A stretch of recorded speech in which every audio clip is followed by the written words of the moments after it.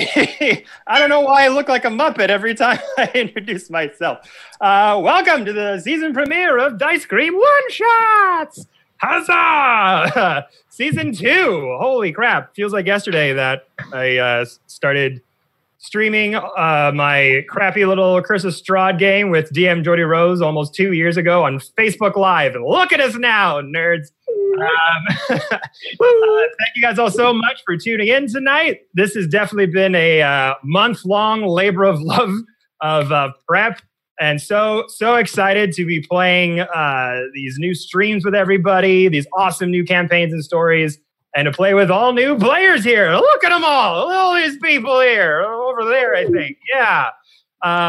Okay, so some of these people you might have seen before, obviously, on TikTok, social medias. We've definitely had a fun stream, Monster Fight Club with some of them, but they're here once again, some playing familiar characters, some playing brand new characters. But we want to get right into it, guys, and not waste any more of your time. So we will introduce the lovely players here. They'll talk about themselves, and we'll jump right into it. So why don't we start with Haley? Hello. Hi, everyone. I'm Haley, otherwise known as Red Queen Hales on TikTok, Instagram, basically all of my socials. I'm a cosplayer, D&D'er, artist, general coffee goblin, and train wreck extraordinaire.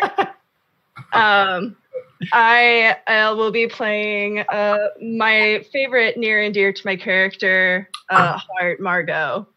So, yes, I'm very excited to be redoing. I'm excited to bring her back. That sassy dragon. Love it. She knows what's up. Kanoa. Hi. Hello, everybody. How you beautiful human beings? How are you? I just came out of a fade there. Hi. How are you? My name's Kanoa Daddy. I'm also a Twitch streamer and a TikToker. That's right. 2 things. I do 2 and I'll be playing a snaky holy boy named Zeracantrament Teletrentenmirth. Very simple. Hope you got it on the first run. Just glides off the tongue. Beautiful. Really? Awesome. It sounds better if it's forked. That's the first I've ever actually heard that pronounced. So, Jesus, that's going to be fun to say a ton. Like a dex check just to say that properly. Yeah. Geez, right. You got nothing on Percy DeRollo. Okay, so we're coming up with Ozzy. G'day. My name's Oliver, also known as Aussie Warlock on Twitch and YouTube. I'm basically just an Aussie with nothing but free time. And I will be playing a Warforged Paladin by the name of Galahad 5. It's so cool. That's just fucking, I love that voice changer. God, every time. All right, now up next we got Super Goat. Hey, what it do, homies? I am the Super Goat. My name is Mustafa or Moose, and I also am another TikToker as well as a newbie Twitch streamer as well. I am working on a bunch of streams to bring more highlights to people of color in the D&D community and in the TikTok community as well. So come follow me down there. Today, I will be getting to showcase my wonderful friend, Belen Rock, the Bugbear Rogue, and I am excited to see the antics he gets into. Was that an accent I just heard? Yes, it is. I am pulling out my traditional Sudanese accent for this, so it's going to be fun times. No way! Oh, yeah. Sick. I had no idea. That's so cool. This is the first time hearing any of them actually say their names and their character accents or anything, so I'm kind of surprised at the same time. So sick. All right, up next, Yerpy. Hey, I'm Lindsay, also known as Yerpy11. I make the shiny click-clack math rocks that we all use for... And there it goes, I guess correct. I make Dungeons & Dragons dice and other TTRPG dice on TikTok, and you can also find me on Instagram. I restock my Etsy with my dice that I make each month on the 1st of each month, and I'll be playing a tiefling warlock named Jules Hendricks, and I'm very excited. Badass name. Yeah, and the dice are amazing, everyone watching out there. Go check out the Etsy store. Great click-clack, shiny things in there. Wonderful math rocks. Check it out. And last but certainly not least, legendary D&D Corso. Hey. I'm D&D Corso. name Corso. Today I'm going to be playing Nebula Gravicon, my changeling paladin. So we're going to be having some fun with that. Everywhere else you've probably seen me, or where you can catch me, is TikTok, as well as I've got a Twitch stream that we're building some real fun stuff with help from Mustafa and another couple of folks in here you'll be hearing about. And I am the DM for the Lark Gaming and Mischief podcast. We're a live play 5e podcast, and we do a lot of fun stuff. And Red Queen has actually designed most of our art for it. So, oh, sick! That's awesome. I love doing things. Yeah. Doing things is fun. Distract myself from the horrors of the world. Yay! Oh, call out. Okay. No, that's me. That's me. I'm calling myself out. That's what I do. You just did 2 in 1. I was in the blast zone for that. Yeah, one. same. And I am your humble DM, Dungeon Master for this lovely campaign, Kevin Parr, co-creator of Dice Cream Sandwich. And a couple of things off the top here. We do have an awesome dice giveaway winner to announce during this stream as well. Thank you all so much for entering that on Instagram. We had about, I think the end total was 680 comments for that one. That's a lot of people. Yeah.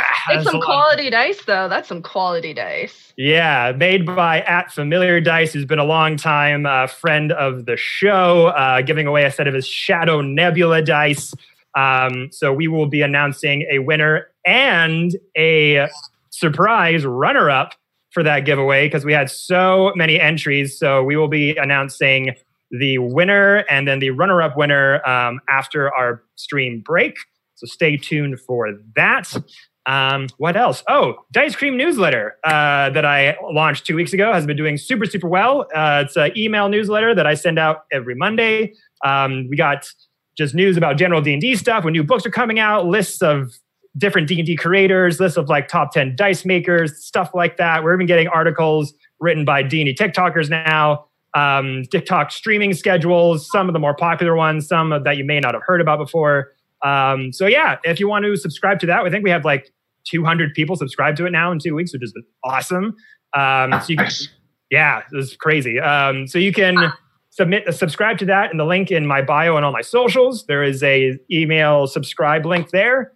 And yeah, so I think that's it. I'm sorry, real quick. Did you say that we're giving away Nebula dice? Is that Nebula right? dice? Right. Okay, fine. I don't feel slighted. That's cool. Whatever. It's fine. It's fine. I could get you some Corso. You know, I got connections. Next thing you know, there's a listing for Corso dice, and you're just like, and it's just like, hey, what the hell? Hey. Quit stealing my vibe, dork. Don't worry. If you need some shadow dice, I'll hook it up. Nice. But all of that out of the way, I'm very, very happy to finally say the words, let's start session number 1 of the Fae Lie campaign. Yeah.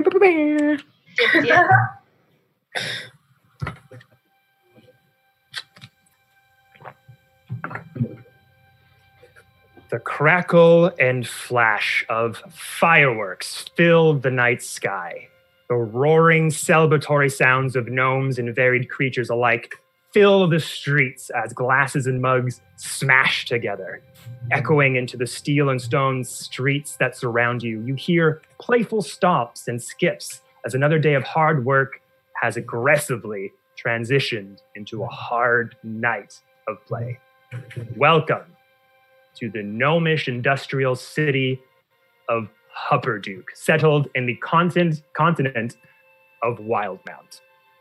Built along the eastern base of the Silperquill Ridge, marked by the ever-rising columns of dark smoke and steam. Predating the Dwendalian Empire, Hupperduke remained autonomous until the Crown absorbed the community through diplomatic agreements over 2 centuries ago. This smoke-stacked city is now the heart of industry in the Empire, manufacturing technological marvels and large-scale weapons for war for the Empire. Family trades vary from coal mining and clockwork development to practical enchantment and the brewing of zesty libations. Within the bounds of the city, a general air of upbeat anticipation frames the day-to-day activities as residents as they bound their way towards dusk. A chilled, misty night hangs over the industrious mountainside city, the scent of a recent rain on the air as you walk down the muddled path. The nightly festivities have already begun with the elevated section of the city known as the Idleworks Shelf, alight with colorful lanterns and streamers. The distant sounds of music and firecrackers echo from hundreds of feet up to the stairs of the mountain. You arrive at the quiet, dark fields of the assembly yard, passing massive forges and partially constructed war machines. All the city's industry has seemingly been abandoned for the night, while the workers of Hupperduke unwind in the celebrations of the upper city. But you are not partaking in these said celebrations at the moment. For all of you individually have made your way to this city for various reasons, for your own personal gains. You've all been traveling for quite some time to make your way to this city, and your coin purse is a little light. Some of you arriving in the city just as today, others arriving a couple days early. As you have kind of perused around the city as a way to kind of make some quick bucks, you notice some flyers being put up around the city of Hupperduke, alerting you to the noble job of the Citizens Watch, which is a kind of local, very, very relaxed police force that help the local Crown's Guard in making sure, you know, the gnomes of the city and the citizens don't get into too much trouble. But as you've kind of wandered around and sought out where the recruitment office is, each of you are currently in a waiting room waiting to speak to the head recruiter, Albie Shutterstone. And as a group has just left his office, passing by you as you're kind of all sitting down on some chairs, a very illustrious and beautiful red dragonborn walks into the interview room. And as all of you are kind of waiting around, been here for a few minutes or so, keeping kind of quiet, sizing each other up, we'll have you all introduce your characters. So we'll start with Margot. So Margot just kind of generally looks around in disdain. She has like this obvious kind of snarl on her face, like resting bitch face times 10. She already, like with a single look, y'all know she thinks you're beneath her. So she looks around and she kind of makes this huffing noise, being like, just generally giving this air of, I shouldn't be here. This is a waste of time. So at this point, she's going to pick a spot against like an empty space where she can easily lean against. And she's just going to kind of cross her arms very haughtily and just like stare at everybody very quietly, not introducing herself, just obviously glaring them down. Yeah, you see Margot kind of leaning up against a wall, and it's a fairly like narrow room. It's very like built wood all around, kind of dark mahogany wood floors and walls. General like typical sort of office door with a little bit of a muted window in there hiding the activities that happen on the other side. And there's just a stack of chairs kind of on either side. And as Margot kind of goes in, steps into the room, puts that shoulder on the wall, come to Kanoa. Perfect. You guys will just see shifty snake-like eyes, slitted eyes, kind of just sizing everybody up very carefully, slowly, smooth movements as he gets comfortable. This man in armor with a nice serpent hilted dagger on his side.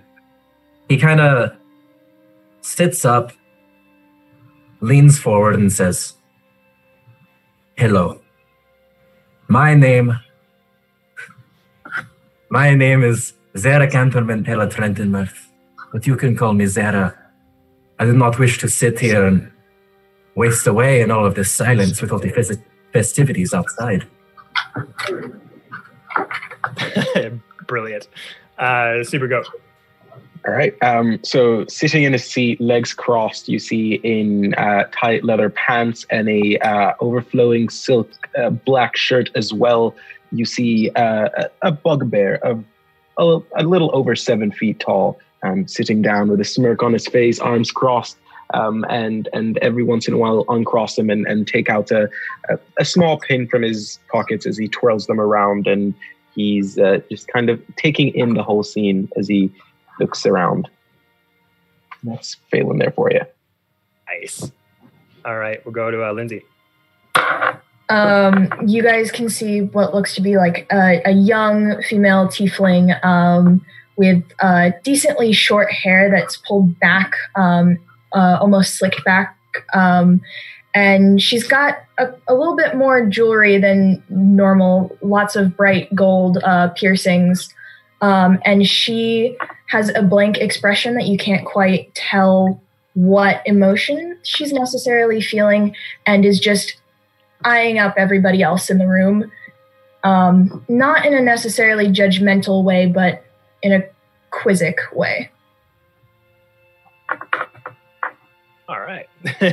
Sizing up. And then we got Ozzy. Hello.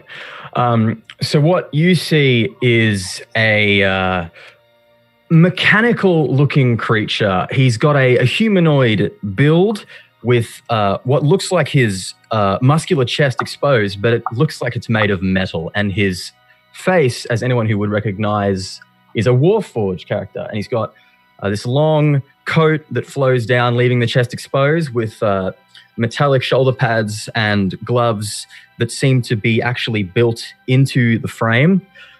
Standing at 7 feet tall, he looks like a very intimidating figure, but he says, I'm so glad someone finally broke the silence. I was feeling really awkward there. Nice to meet you guys. My name's Galahad 5. How are you guys? I'm going to love listening to this character. All right. Great. And then we'll go to Corso. So what you see is a very unassuming, standard-looking human walk in, and he has black studded leather armor. It's been dyed black and very well fitted, and he has a simple dagger on one hip. And across his back, though, or on the back of his belt, you notice a satchel. And he's got dark black hair and tan skin. And he strolls on in and looks around and takes a moment and sees the Dragonborn. Sees Margot there, and then looks over and sees the Warforged, and is just kind of taking in each person, and then just kind of shrugs it off and takes a seat. All right. As you guys are all kind of sitting down, breaking the silence, you kind of notice the door open up a crack. You don't really get a good look at the gnome presiding inside, which you can kind of like notice a little bit of a dark shape, very small stature in size on the other side. Just crack the door open and you're like, all right, just a minute. I'm just getting my next set of interviews set up here. So it'll just be a little bit. Just hold on there. Thanks. Slams the door.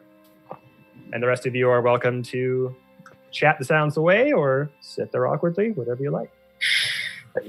Finally, somebody else speaks. And he offers out a hand covered in armor out to Galahad. Hi, nice to meet you. He says, it is my pleasure, friend. Says, what was your name? Galahad. My designation is Galahad 5. Ah, yes, Galahad 5. I would call, hello, Gal. It is very good to see you. It's nice to see you too.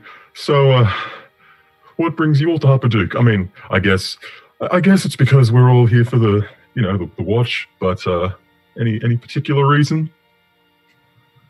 It's the festivities, my friend. I enjoy it. I think it's, the smaller towns usually have easier targets. So maybe I figured get a little more coin throughout this. And I'm just saying they seem a little distressed in there. So maybe we can squeeze a little more coin than what they're offering right now. You're a merchant?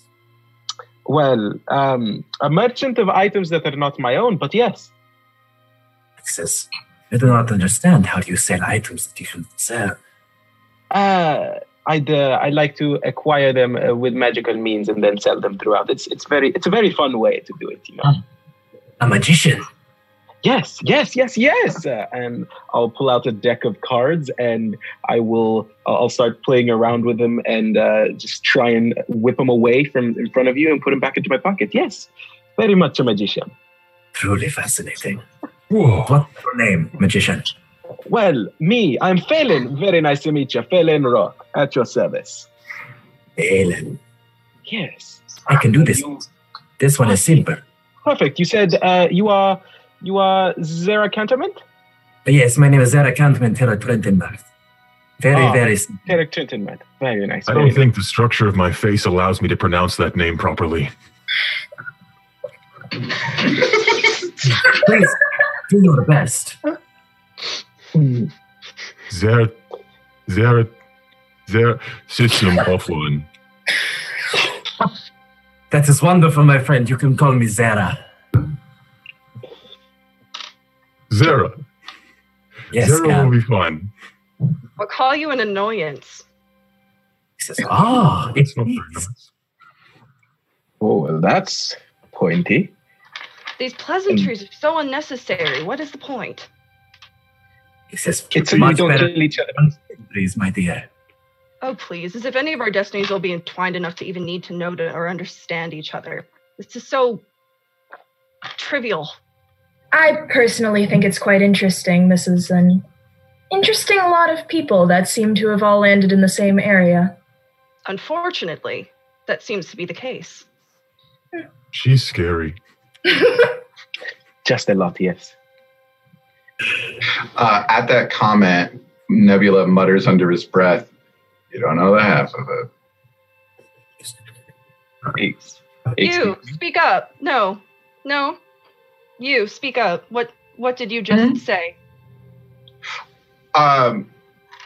Nothing. That these fine folks have no clue what we're in for. I hear the job could be quite dangerous, and I'm just hoping to get through the day. Zara will put a hand up on Gal's shoulder and say, "Careful, my metal friend. A lover spat." Oh. I've known enough about lovers to be burned. Don't try me. The last one ran away. Oh my.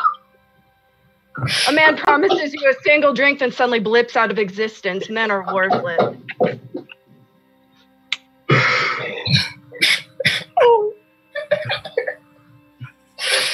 And on that note, response not found.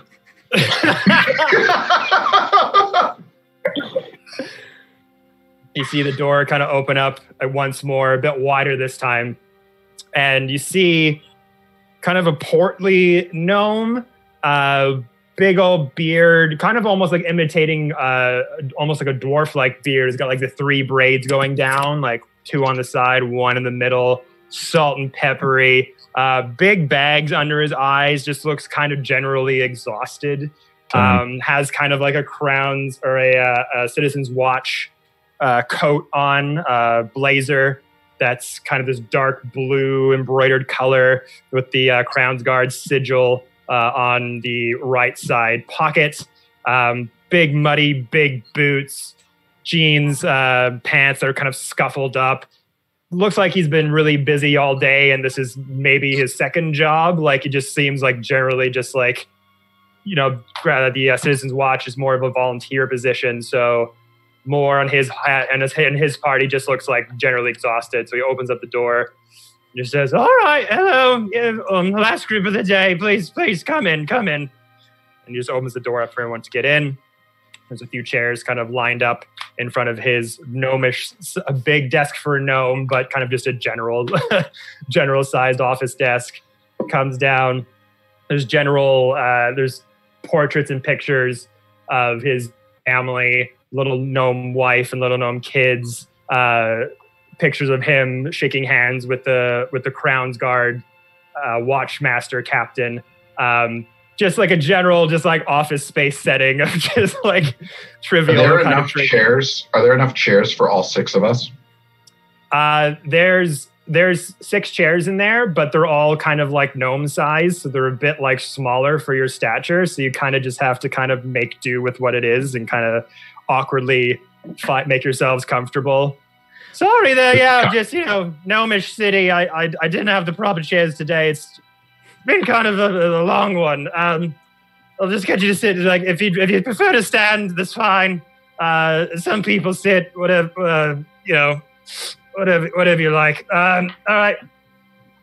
So you here to join the Citizens Watch then, eh? That's correct. Yes. Hopefully. If it is lucrative.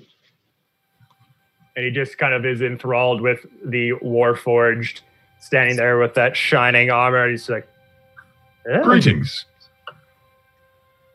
You are beautiful. And this being in a industrial city, one very obsessed with weaponry and tools and building and crafting, is just very taken aback by the design of this Warforged. And just he kind of gets up from his chair and just kind of waddles over to you and just starts inspecting you. Kind of if you had a sense of like personal space, it would feel kind of invaded, because he just kind of comes up to you and just starts tinkering and knocking on things and just kind of like lifts up your arm and is like, this is some exquisite work. Does this happen normally to you? We don't get too many Warforged wanting to join the Crown's Guard, but I'll take what we can get, that's for sure. And then puts it down, then waddles back to his desk. All right, so generally, I'm going to just ask you a series of questions just to see if you would make good for the Citizens Watch. It's not a very tough job. Most other Crown's Guard will come in and aid you with any more of the serious business. But, generally there's a lot of partying going on at night, a lot of drunken people doing silly drunk things. We want to make sure that they're having a good time, but don't light anything on fire or start any bar fights, playing with explosives, that general thing. Just trying to keep the peace in our lovely little gnome town. But I will ask just some general questions just to get things going. Do any of you have any combat experience? Hey, I wouldn't call it combat if it is 1-to-1, but I've had. You said no bar fights, so I will not count those either. But I've fought some regular bears. One time I fought a bear. I made it out alive, so it's good. But does that help? Yes. Very impressive. I mean, we don't have a lot of roaming bears in Huppaduke, but I must have gotten the last one then. That's okay. Did you recently hear about an arena that had a very misfortunate little explosion? Oh yeah, I remember somebody in in the pub last night. He was telling me a story of something in the city of Brass. It was kind of a horrific event. There was many people killed. Then that's all you need to know about my combat experience. She's scary. Every time she speaks, it just gets higher, and I love it. Duly noted. And he just starts writing down feverishly some notes on a notepad. I've had some trainings in the arcane arts. Oh, you have? What sort of magic do you know? Is it this and that. A variety. this and that. What school of magic does that pertain to? This and that. Is that? I don't think it's necessary to say at this point in time. Fair enough. All right. This and that school of magic, possible murderer. All right. I'd say I've handled my fair share and am well enough equipped to handle this job. And at this, if this person makes eye contact with me as we talk, my character has the feature Heart of Darkness. Anyone who looks into my eyes can see I've faced unimaginable horror, and that I am no stranger to darkness. While they fear me, they would help me, even stand to fight alongside me if need be. So this is just a moment where Nebula makes eye contact with this guy, and that's all he needs to really say. Just a single tear just and rolls down his gnomish, bushy, round face.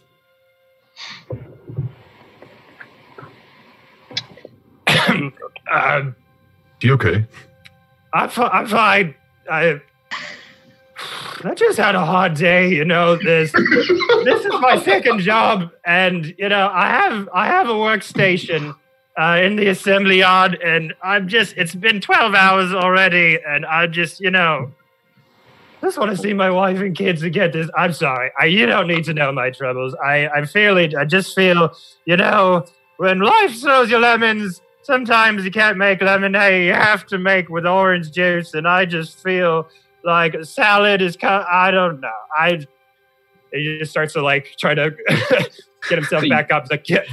Galahad slowly, sort of awkwardly, leans down and awkwardly puts a hand on his shoulder and goes, There. It's okay. I can see you've had a hard day. Everyone has those days. It gets better. Thank you. Thank you, Galahad. I think I needed that. I don't know where that came from. It's okay. It happens to the best of us. It's very cold right now. I'm a dragon. I don't get cold. Fair enough. Very always warm. All right. You there? He points to Phelan. Yes.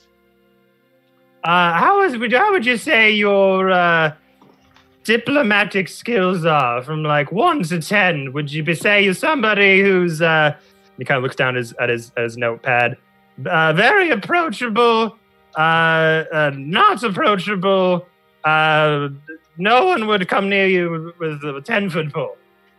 People approach me. I like approaching people more than they like approaching me most of the time.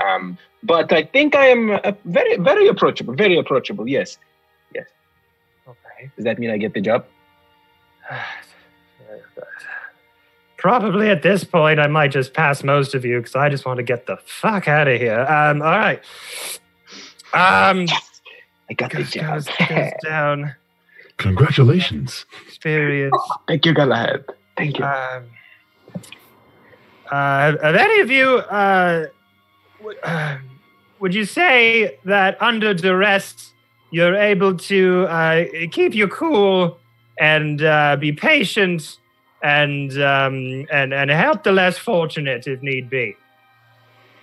He kind of says this generally to everybody. Absolutely. I'm usually the least fortunate in fights, so I help myself all the time, yes. If that's what the job entails. I can agree with that. If that's what the job entails, I will do it. Margot just kind of chuckles to herself and she just repeats, if need be. Okay. And you'll never guess what Galahad says next.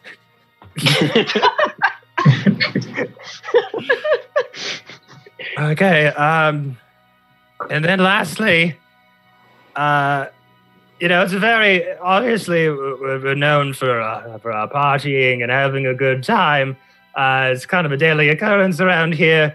Have you ever been, or will you? Do you think you ever will be seduced by alcohol, substance abuse, or anything that might take your focus off the job? I've never eaten or drank anything in my life.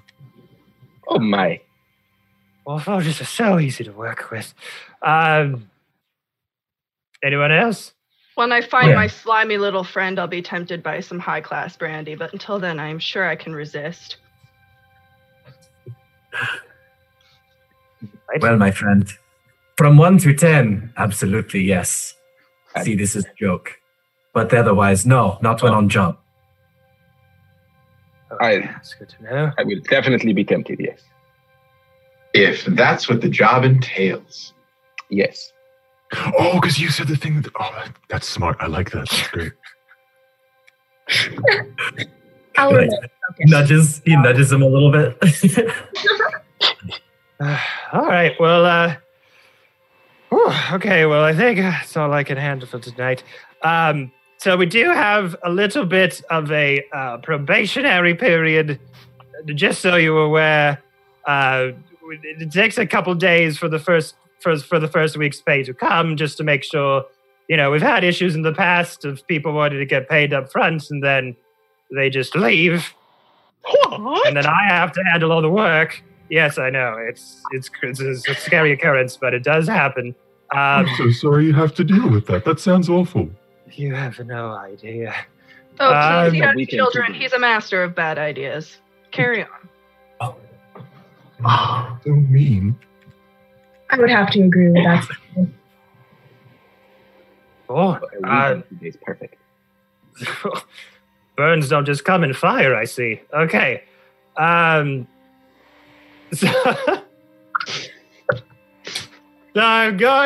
So all right, I think if you're okay with the probationary period, I think we could make this work. We do have an inn for if you don't have a place to stay. We have a couple inns for honorary Citizens Watch guards that you're welcome to take part of.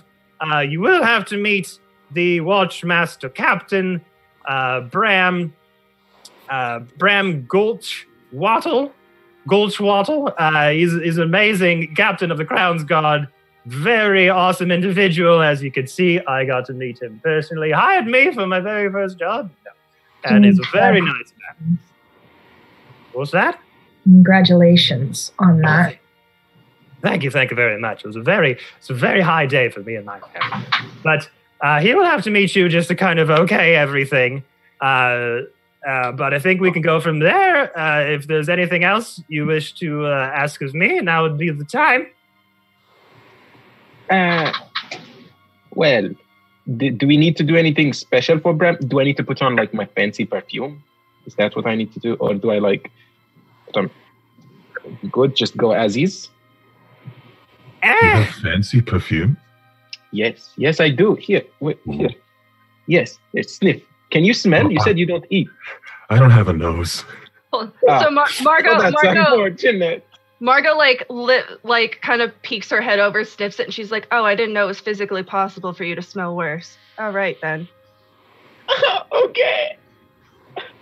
My heart, Margot, my heart. Galahad puts a hand on your shoulder and goes, I think it smells nice. You can't. You just said yourself that you can't smell. A for effort. I appreciate it. Fair enough. It's okay. And the note, Abby just kind of looks over to Margot and is like, we might have to take you through the Citizens Watch sensitivity training a little bit. Just like, I believe I'm not the only one here who has sensitivity issues. Fair enough. That's sure. Yep, that's fine. This one can't even smell. Yeah. He hit you again on the chest, Galahad. He says, that's another joke. Before you pick at my sensitivity, maybe consider your own and the rusty ale flagon over there. Okay. All right. Well, you know what? You're all fucking hired. How about that? Yeah, that's great. Fucking Jesus Yes. Christ. And he kind of starts to get up from his chair to kind of usher you to follow him to come meet up with Bram. And as he does, he gets up from his chair. He just kind of slips a little bit. And you hear a bunch of cling, cling, cling, cling, bunch of bottles, glass bottles, kind of smashing together under his desk. And he kind of sits up again. Oh, sorry. Let's try that again. And just kind of slowly gets up. Kind of reaches under his desk with a drawer, puts up this nice fresh bottle of brandy that's very popular inside of Hupperduke. It's like, well, we're not on watch yet. Why don't we have a celebratory drink for us, eh? Does everyone here enjoy libations, or I have other stuff if you don't like it? I'll take coffee here, my friend.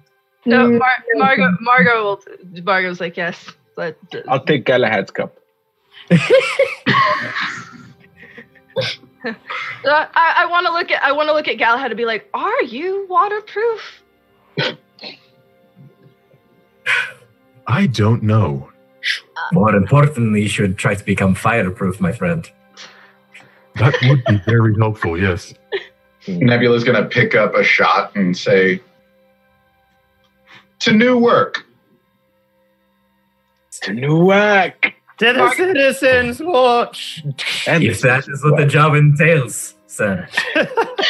Margot takes her drink, and before shooting it down, she like kind of says under her breath, "I wonder if this is what I would have shared with him," and like slams it down. Oh. So you take a big swig, and it's an interesting sensation. It goes down really smooth, and it's ice cold. But when you picked up the shot, it felt room temperature. And it has this kind of almost Goldschlager-ish look to it, where it's this clear liquid with kind of silvery and gold sort of metal flakes kind of rolling into it. And as you put it down, this icy cold liquid just shoots down your gullet.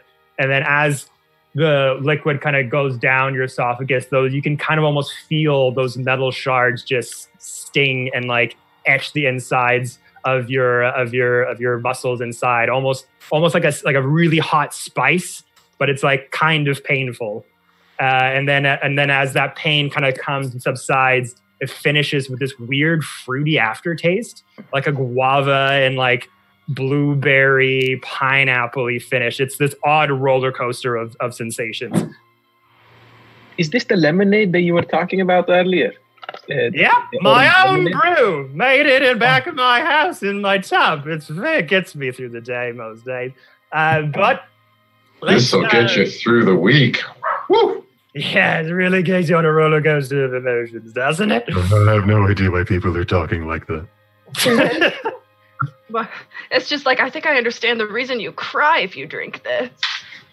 Helps block the emotions in my head as well. Anyway, off to see Bram, and he just kind of falls over a bit and then waddles over to the exit of the recruitment center for the Citizens Watch. And you find yourself. Who is he shaking hands with in that picture? Bram, the Cool. Crownsguard Watchmaster captain that you're about to go meet up with. Cool. But as you find yourselves back on the streets of Hupperduke, kind of looking up. This whole time you've been in the office, you kind of hear the muffled sounds of fireworks. So you hear music kind of echoing into the street. You look up, you see those hanging lanterns all over the place, streamers kind of being thrown all over by gnomes, by varied creatures, some younger, some older. You see people kind of, hand in hand swaying, arms around shoulders, leaving pubs, going to the next. And this is just a daily occurrence. This whole city is just known for being this loud party city at night daily. But as you're kind of going through the streets, kind of some of you kind of bumping into people, kind of going through large crowds. Excuse me, sorry. You find yourself coming to this kind of fork in a road. You've all been coming down the straight, narrow path, and the path kind of separates into two other paths, almost like in a Y shape. And as this happens,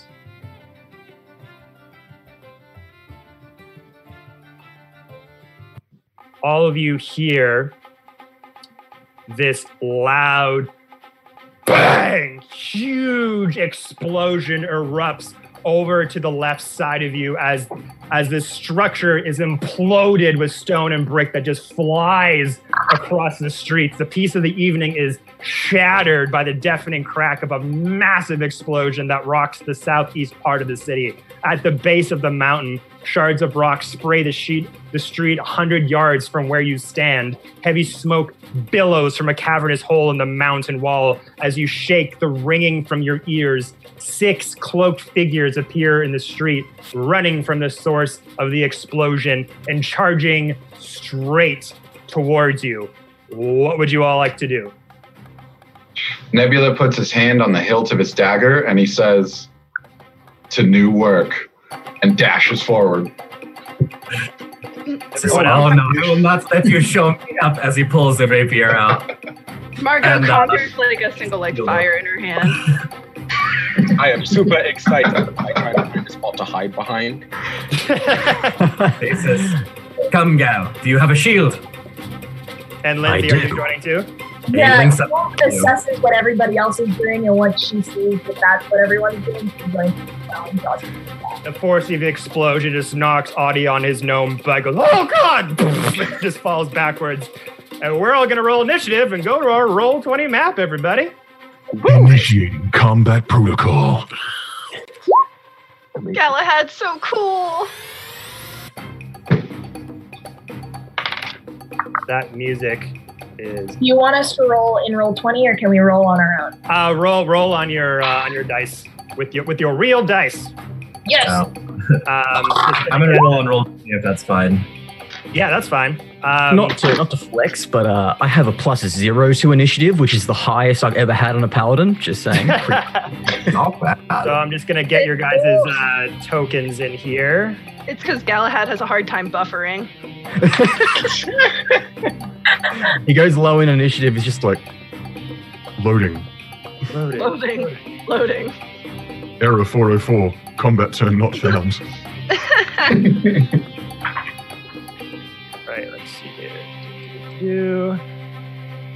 Tokens. Let's get them tokens.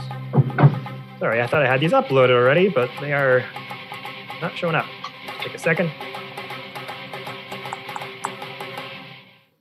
Where are you? Go. Oh yeah, I forgot to mention in my description because I'm nervous, guys. I've never done this before.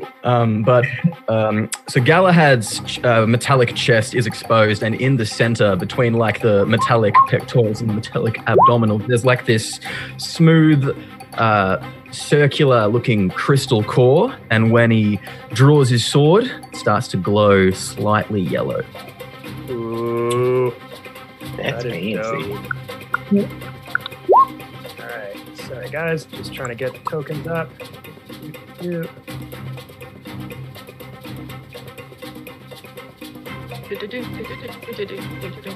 Also, for all you guys hearing that beep, you can shut that off in the settings. For the Roll20, yeah. Yeah, there's enable background chat beep because I'm going to be rolling on here. I don't want to have you guys have to deal with that fucking beep all the time. Yeah, we'll shut it off. Not that I enjoy the little beat. Quite good, but a little here and there, but not all the time. Okay. Let's see how this paladin crew can frontline. All right. Systems are go, I think.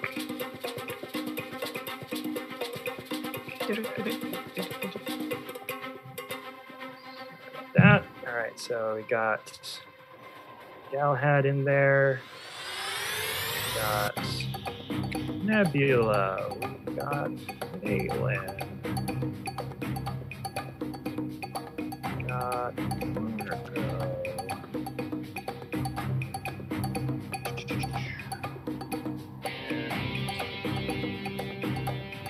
Got Big jam session. why am I so large? Haley was so much bigger than everyone else. while I get these tokens up, why don't you guys just describe you guys preparing for battle in the meantime? Cool. Sure. Okay. Yeah, I will go ahead and pull out my one of my daggers as I try to find a door or something to just duck behind or hide behind, so I can get out of their line of sight and be able to maybe get an attack or two in sneakily before they can catch me.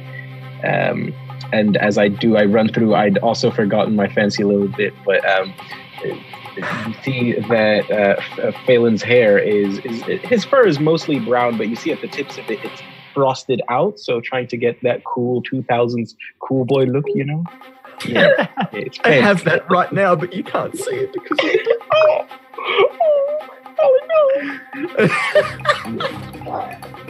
Backstreet Boy rogue look is immaculate. That's what it is. Perfect. You love it. Are you the bugbear? Yes, I am. Bug Street Bear. Bug Street my. Bear. All right.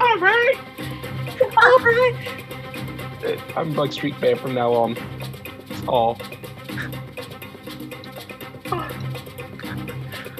Who are you hiding from? Everybody. Yeah.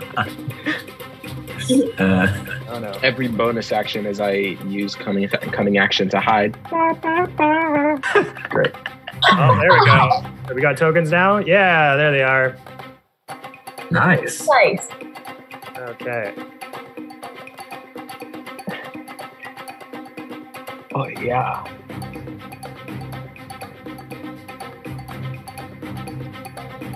All right, should be up there now. So if you haven't keyed on by now, in social situations, Galahad seems to be a bit more nervous, but once combat starts, cool, calm, and collected. On. And ready for battle. Every time. It gets me. Amazing. Wonderful. Wonderful. Okay, I think we got all your guys' stuff in there. Sorry about that. I thought that was in there already. Okay, so. With this music, I just imagine that it's like those turn-based RPG games where like all the characters are just sort of like on their turn, just ready to go. I'm just getting some mad city fight vibes as like dancers are going by in the dragons and we're on the other side watching because the enemy's on the other side. We're like waiting for that train to go by moment. Nice.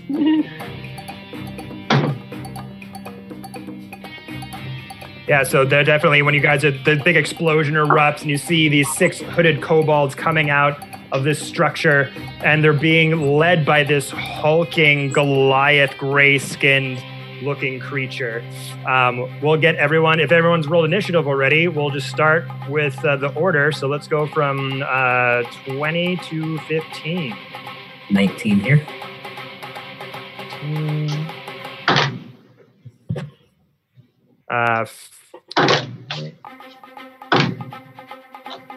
15 to 10. 14. Let's say 12. So it was 14, 12, and 11. Okay.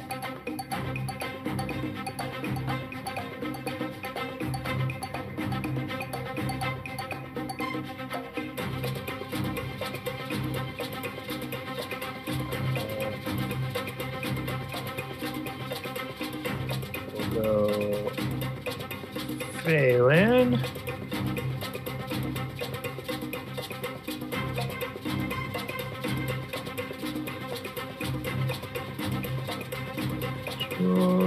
Okay, and 10 to 5. I got 6. 9. Yeah. 9. Yeah. Okay.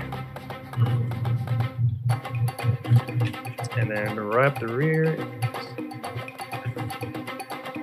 Marco. Okay, so right off the bat, this group of kobolds and what you can kind of seem to make out is a Goliath-looking creature rushing into your direction. And as you guys pull out all your weapons, all your gear, you go to meet them head on, and they just kind of smash into each other. But the Goliath-looking creature rolled highest. So they are going to go first. And I got to ask, how tall is this Goliath? Huge, like 7 foot, huge, beefy frame. Also doesn't have a hood. Doesn't have a hood on either, but looks feminine from what you can tell. But has kind of that really light gray white skin with some of those Goliath-like markings on the arms that kind of look like almost like tiger stripes on like the face and on the arms. Very kind of basic garb, kind of brown leather furred battle skirt around, and heavy leather chest piece on as well, and big iron bracers on each wrist. But as this happens, they're gonna go nice. Feet. Nice. Okay. They're gonna kind of move in this general direction as they're kind of just leaps and bounds faster than the kobolds at this point, but not enough to kind of meet you guys. Start there, but they kind of see you and kind of readying to clash into each other. It's just going to hold the position there. They don't have anything to shoot for. So that's as far as they can go. Up next is oh no, sorry, actually my bad. Zara, you were first. 19. You're That's first, fine. and then Scan. I was looking at the wrong thing there. He'll make his way about to here-ish. While running and saying, I hope some of you know military formations. As he sits down, kind of settles down with his shield, grabs this little necklace that he has on, and does a little bit of a whisper, and you see a shine glow around as he has a shield of faith on himself. Nice. That is so cool. Then he'll pull his rapier out and kind of like make a shield wall looking formation, beginnings of it at least. So the rest of you just kind of see Zara take the first steps in combat, rushing out, grasping that talisman, that symbol. All of a sudden, this bright, illuminant light just kind of outlines his form and just puts one knee down on the ground and makes this very defensive stance against the oncoming onslaught. And then up next, we got Skin.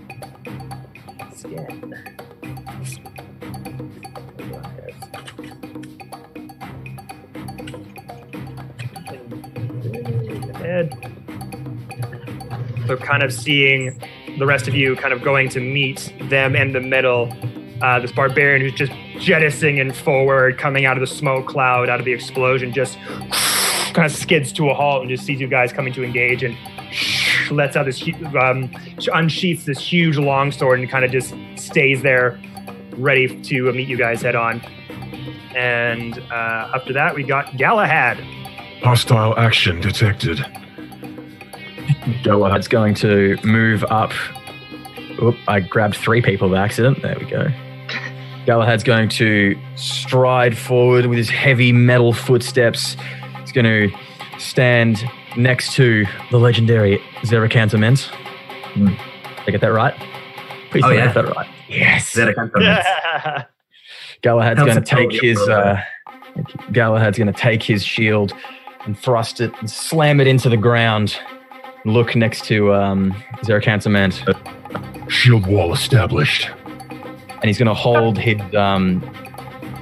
action to when the barbarian comes in range to engage. Okay. So the rest of you, I've kind of been, those of you who've been engaging with Galahad, he's had this very like playful, very like comforting demeanor. And as soon as that phrase is initiated, hostile actions detected. The eyes just kind of light up, and his movement has been a bit loosey-goosey, just go just in straight, like edge point hard mode, and just rushes over towards Zera, mimicking his movements, like pinpoint perfectly, putting down a shield on the ground as well to mimic that shield wall tactic. So good job there. Up next, we got Balin. Oh, yes. I am going to go ahead then, and as I look at the barbarian running towards us, point my dagger over at him with one hand, and with the other, I will point my open palm at him, and from the middle of it, a firebolt will arch out as I try to hit him with it. And we shall see what that does. First attack of the game. Let's go. Yeah. Hot finger. Is a natural one right there. Oh. Now that's how I like to start a campaign. That's how you start it. The rest You know of what? While we're here. Sorry. No, Go it's ahead. all good. The rest of you see this bugbear just kind of settle up beside you, trying to look cool, trying to impress, flipping up that dagger, and I'm guessing the firebolt comes out of the dagger. Yeah, so flipping up in the air, trying to be all cool. Has a couple magic cards in his other hand, or not magic cards, playing cards up in his hand. Maybe magic cards. It's D&D. Why not? Playing cards in his other hand, trying to look cool. And as soon as that dagger drops, he just kind of, as the dagger blade just went right into his hand, and he wouldn't catch it at all. So he just goes and just kind of runs around with his now bleeding from the hand. Wasn't paying too close attention. Yeah. I'm gonna go ahead and use my bonus action to see if there's any spot that I can hide behind, and cunning action hide if I can.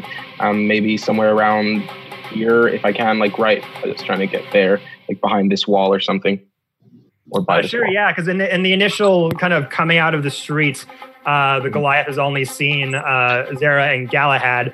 So if you're just about out of eyesight from that corner there. Okay. You also have this sort of this bush over here that you could hide behind as well. If you want to get do more that instead. Yeah, I do have them for it, so I'll go do that. So kind of walking up towards you, flow a dagger in the air, throw some playing cards around. And then you just kind of rush over to the bush so you don't make any like horrid noise, sort of hide the fact that you really effed that up. All right, up next is the kobolds. All 6 of them. So right as this happens, the Goliath sees Galahad and Zera meet them in the street, pulls out the longsword, kind of looking around to see if there's anybody else, and just shouts out, "No witnesses!" And they'll be fine. The 6 kobolds with their hoods down take out their weapons and start to make their way towards the fight. Here they come! You know, I don't know what their deal is either. Yeah. Like, they could very well be here for a very good reason. All running at kind of Nartuo-like speed, head down. It's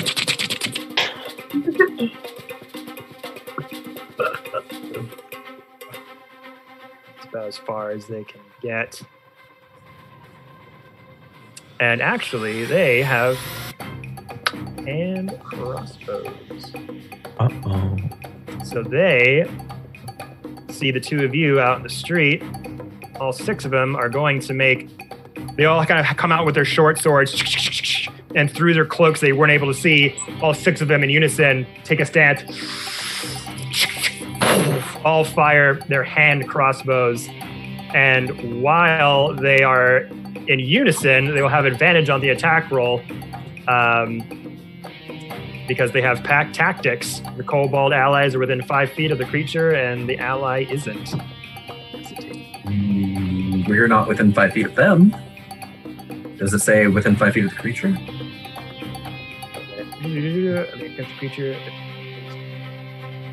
Oh, no, sorry. I read that wrong. Yeah, it's 5 feet within you, not of each other. But they will still all take a shot individually at the both of you. So 3 will shoot at Zera, and 3 will shoot at Galahad. Do it. All right, here we go. So these three would be at Galahad first. That's a 14 to hit. Miss. Natural 20 on the second one. It's baby numbers. Hand crossbows, who cares? And third one is a natural 1. Yeah. So you got 1 crit hit there, and I'll do 3 quickly on Zira. Unnatural 20 on the first one. Miss. 14 on the second one. And, that's going to miss too. That's 8 on the third one. Shield wall, baby. Shield wall. Never fails.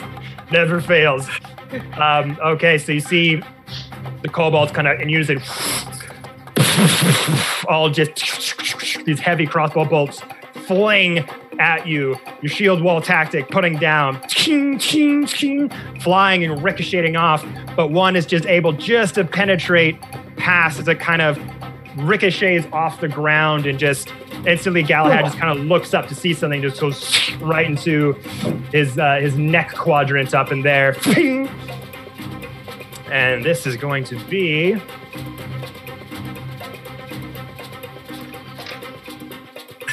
it's going to double the dice. My voice modulator. Ew. So I'm just going to do a double dice for the crit attacks instead of double damage. Thank you, merciful Lord. So that is, not that great. 9 points of piercing damage to you, Galahad. Oof. As that one bolt, you just broke formation for just a second just to kind of peer up and snaked you right in the neck.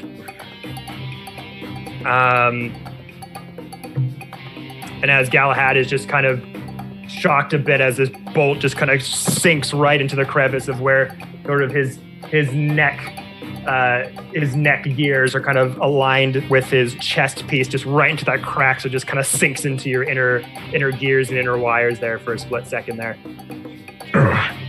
Damage sustained. And then after that, we come to Miss Hendricks. All right. Jules, seeing that both of the two paladins have stepped forward and are forming a perfect team, she's going to step forward right in between them and use them as cover. And she's going to draw the Petrified Eye of Newt from her components pouch and use that to place a hex upon the giant that's in the center there. The Goliath? Okay. Goliath, that's what I meant. Onto the Goliath, and then she's going to then use Eldritch Blast in order to hit him. Nice. Eldritch Blast! Yes. And so I'm gonna blast him.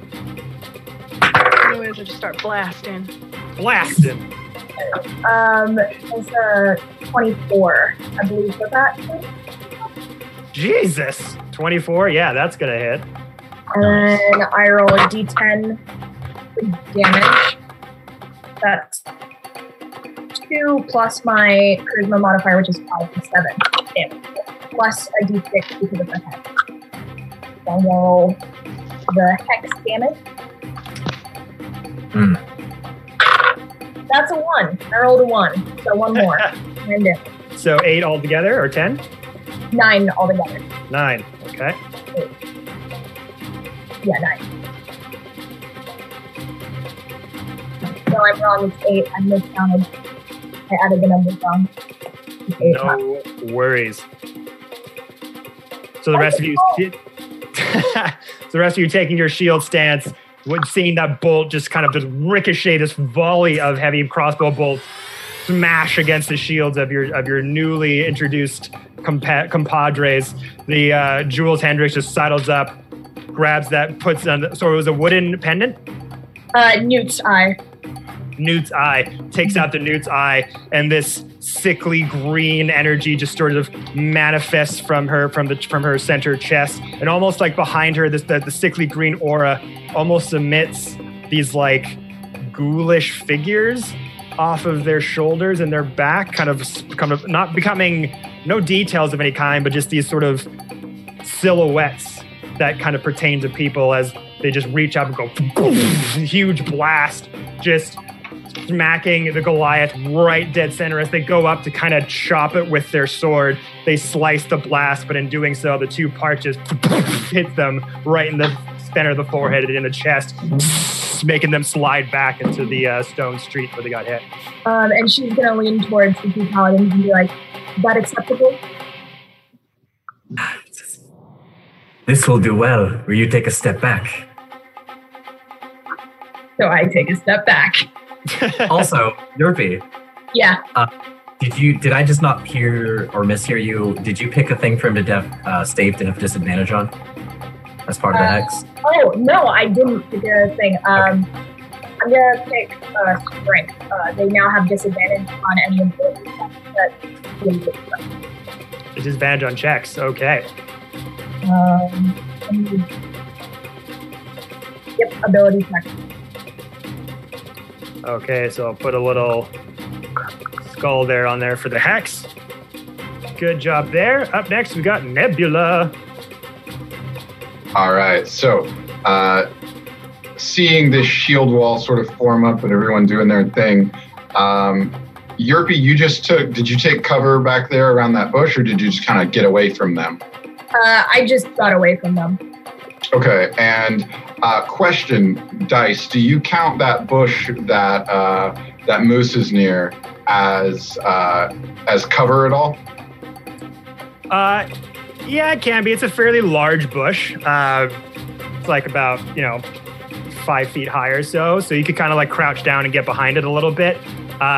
Depending on where you are, though, because there's a little bit of steps blocking that. But yeah, you could make it cover if you kind of like got down on your knees. Okay, cool. So, did you just move? No. No, sorry. I just moved out of the way for a second. Oh, okay. So I'm going to. So Moose was right over near the spot in front of that bush and house.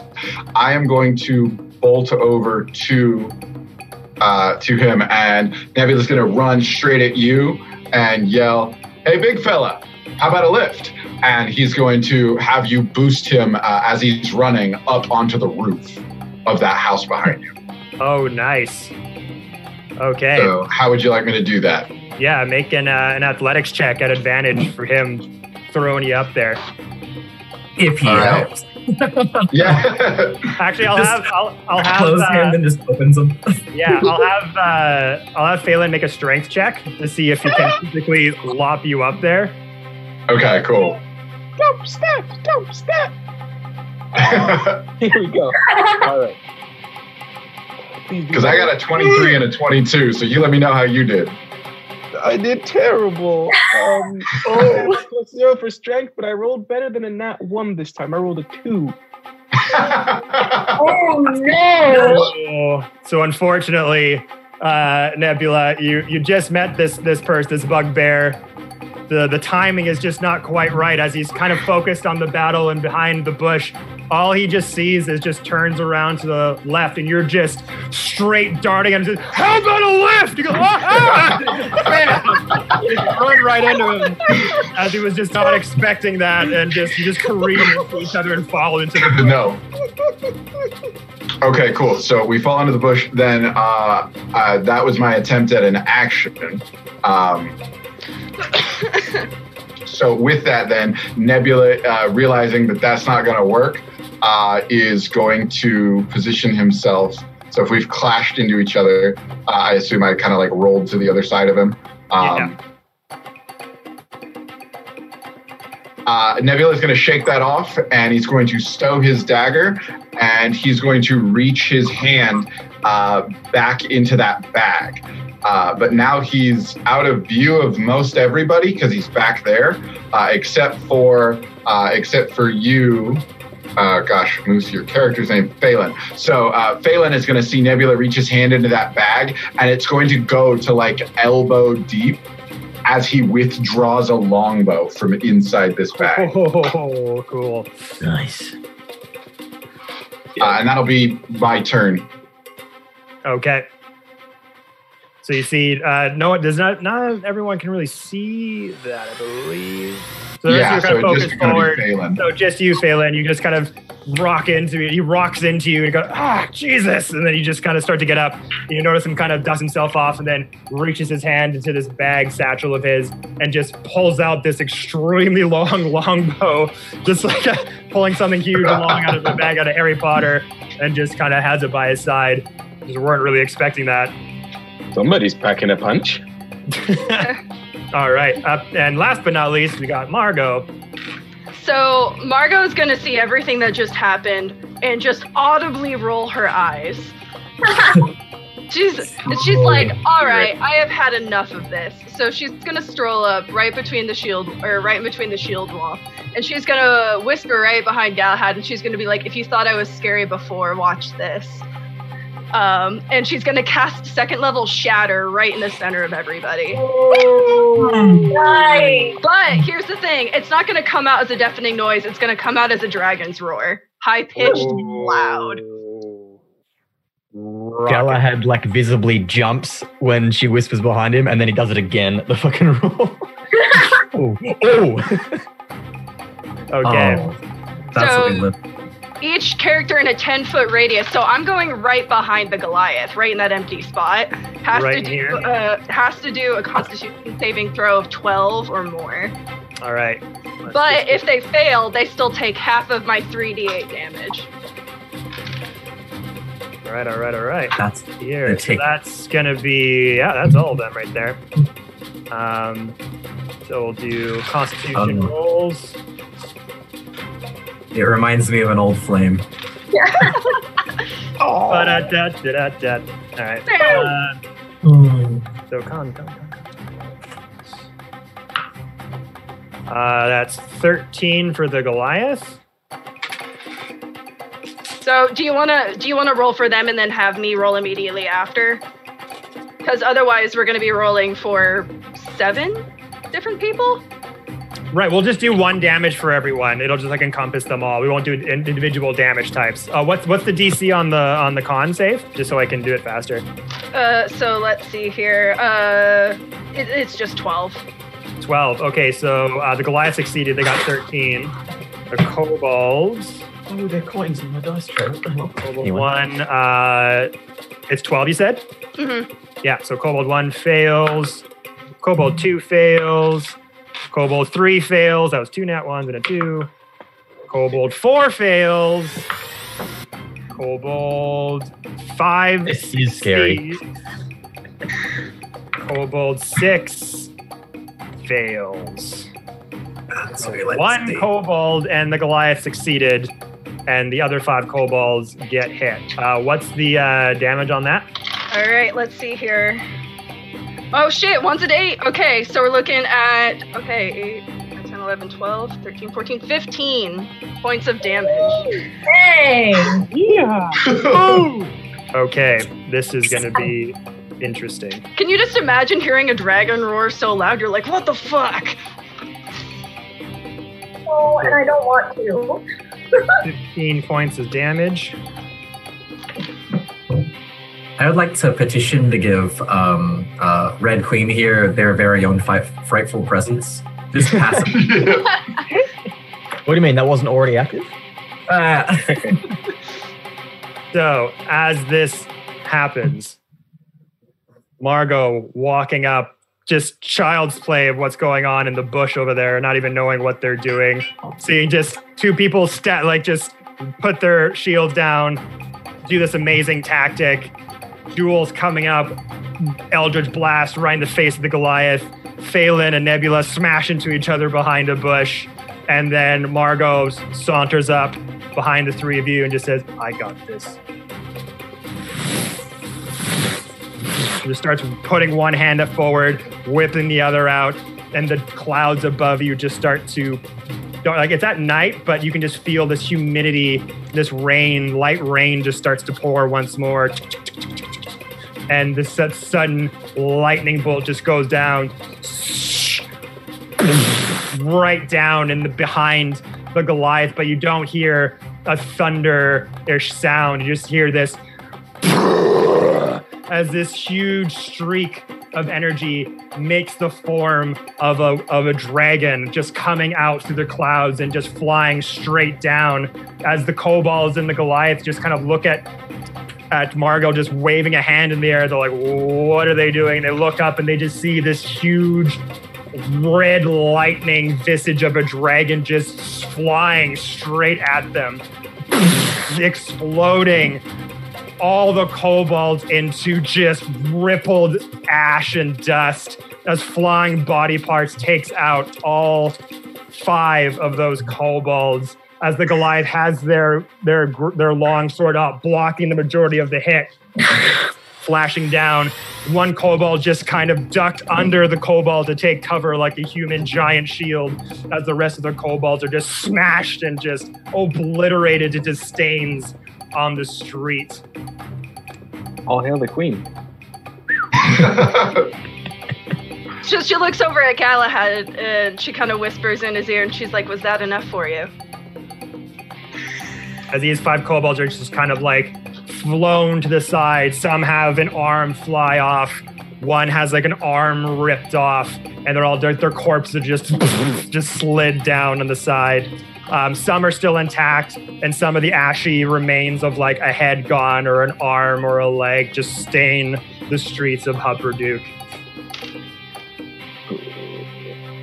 So good job there. Up the top, we got Zero once more. Zero will first look back at Margot, and he will say, "That was horrifying." Good work. Before rushing forward and kind of shouting out back behind him, "Try to surround him. We can take him alive." Before making no, he will hold his attack until double cancel. We're taking the dodge action. He's gonna play defensively up in his face. All right, so you're saddling up right up to him, and then you're gonna hold your action to dodge. Yep, pretty much running up to him, smacking the shield, and like.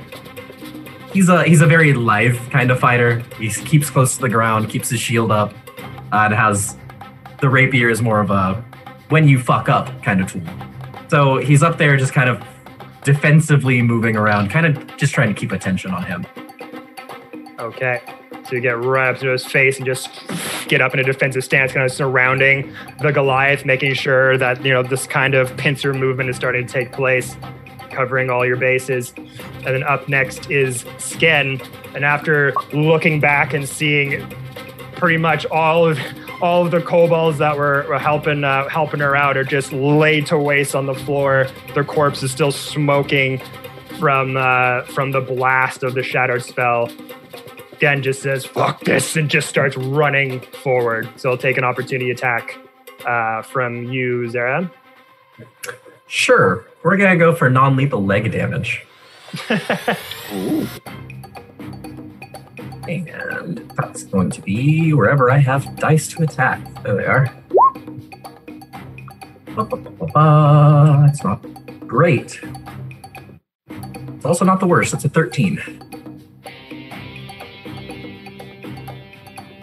So what was the attack number, sorry? 13. 13. Not enough. As you go and try to sweep the leg, they just put their longsword on the ground, just kind of leap up and just huge long jump ahead as they just start booking it forward. And as they get around here, right around there, suddenly you see them kind of put their hand up, wave it up like this, and you notice that a ring they are wearing just starts to glow this infinite bright blue that flashes, and they, bam, smack the hand down the ground. As soon as that happened, this huge burst of dark cloud just surrounds their entire body, obscuring all of your vision as a fog cloud spell just erupts in their vicinity, effectively just blinding you from their path. and they have just taken off into the night.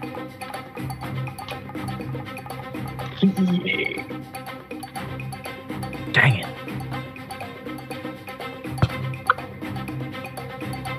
But you do have one kobold still here, as they've just kind of like been doing this behind the Goliath after that huge spell took place, and they just kind of look and go, huh?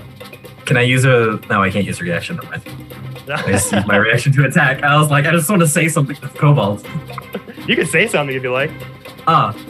He'll look down after he disappears, look down at the kobold, and he says, in Draconic, he will say, drop your weapon, friend. You do not need to die here. And there's kind of like shaking around. Can Margot like give him a death glare from across the way and just like subtly just be like... He's just kind of holds position, just like, no witnesses! He's just kind of questioning himself in his own standoffishness. But after that, we come to Galahad.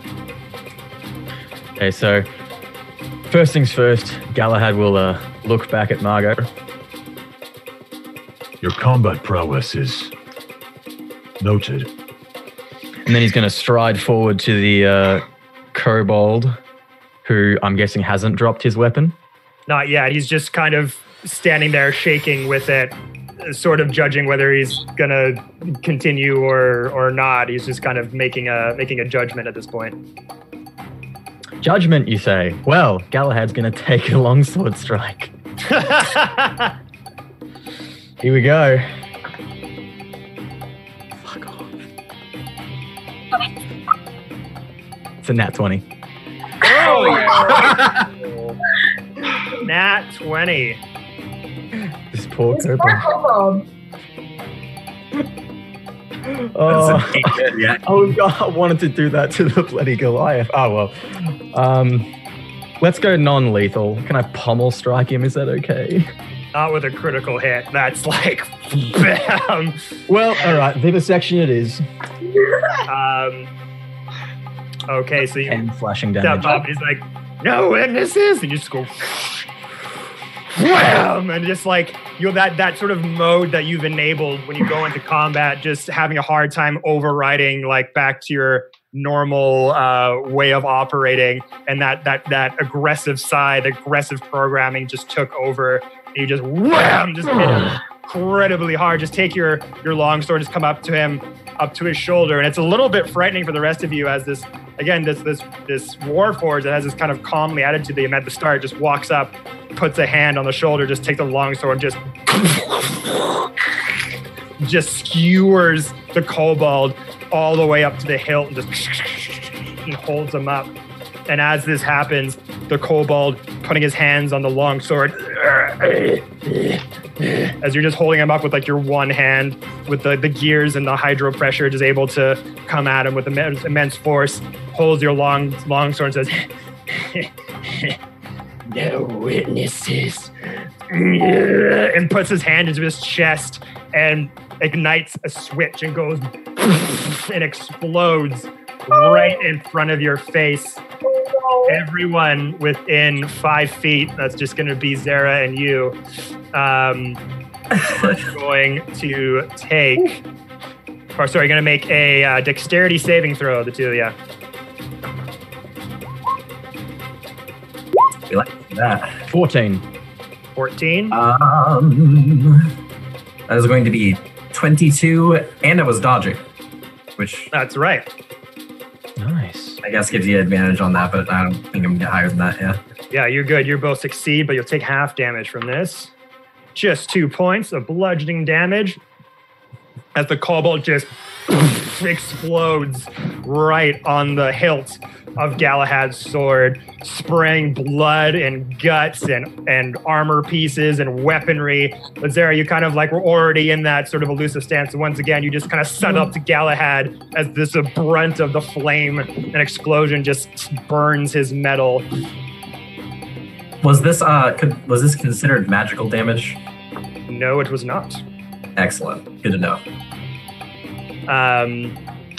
All right. So with that, Hostile removed. He'll come back out from around his shoulder and be like, Gal, what the hell was that? The situation was handled. The hostile did not surrender. He says, you got to give someone more than half a second to surrender, Gal. He says, the thing was basically pissing itself. I'm going to walk up right behind Gal in between them and be like, I'm not going to lie, I'm quite fond of the method. And he says, you do fine work, but there comes a point where you must learn to stop. And he says, what do we have now? Bodies.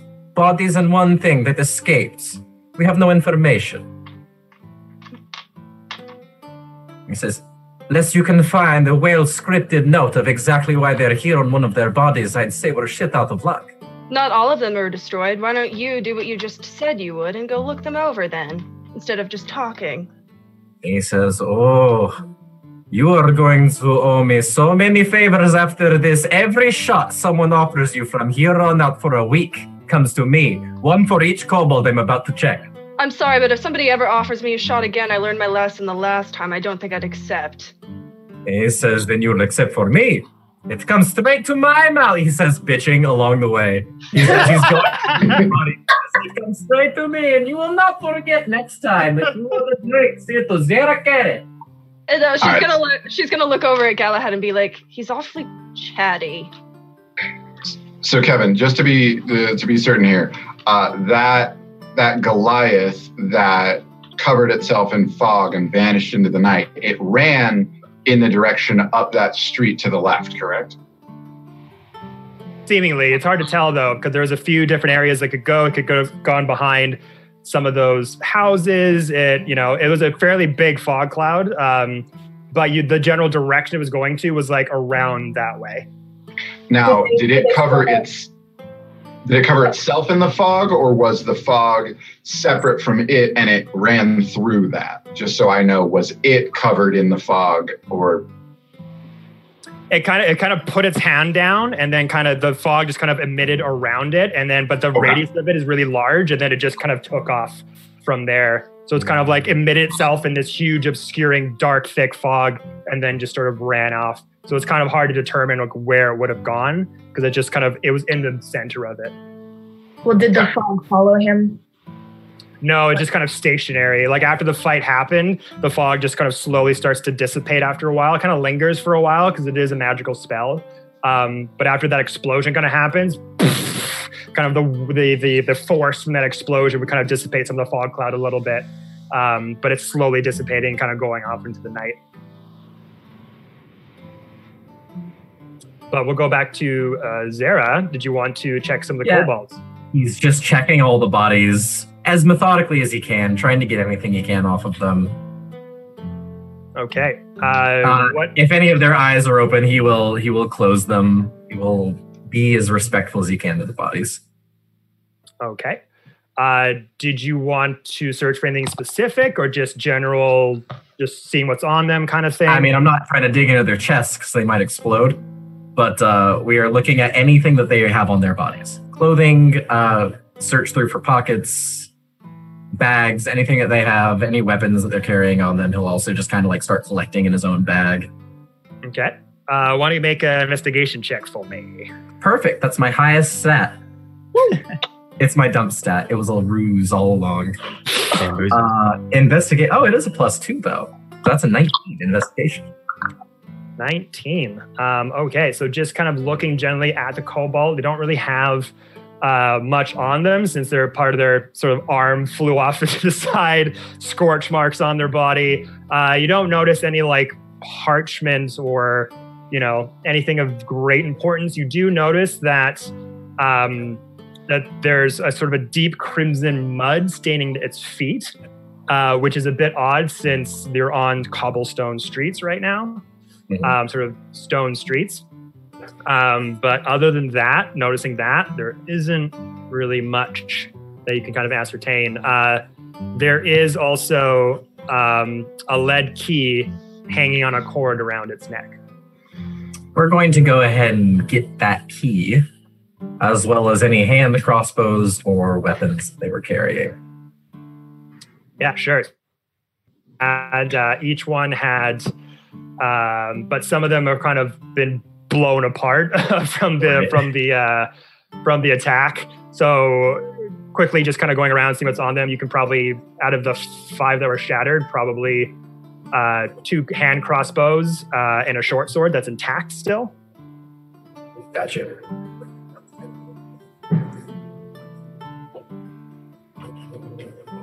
Now, would you describe, so Nebula at this point has, like he's at the bush and he watched that come to a conclusion, and so he stood up and he stowed his bow right back into the bag, so kind of nobody really noticed that, except for Phelan. And real quick, before I proceed, would you describe the process in which that last one self-destructed?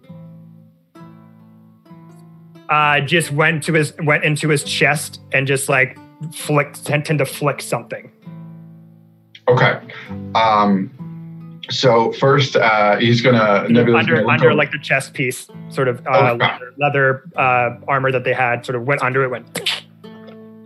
Okay, so to Phelan, real quick, as Nebula stands up and stows his bow, he's gonna explain to Phelan, "Sorry about that, bud. Perhaps next time we'll get it right. Just the old boost on up."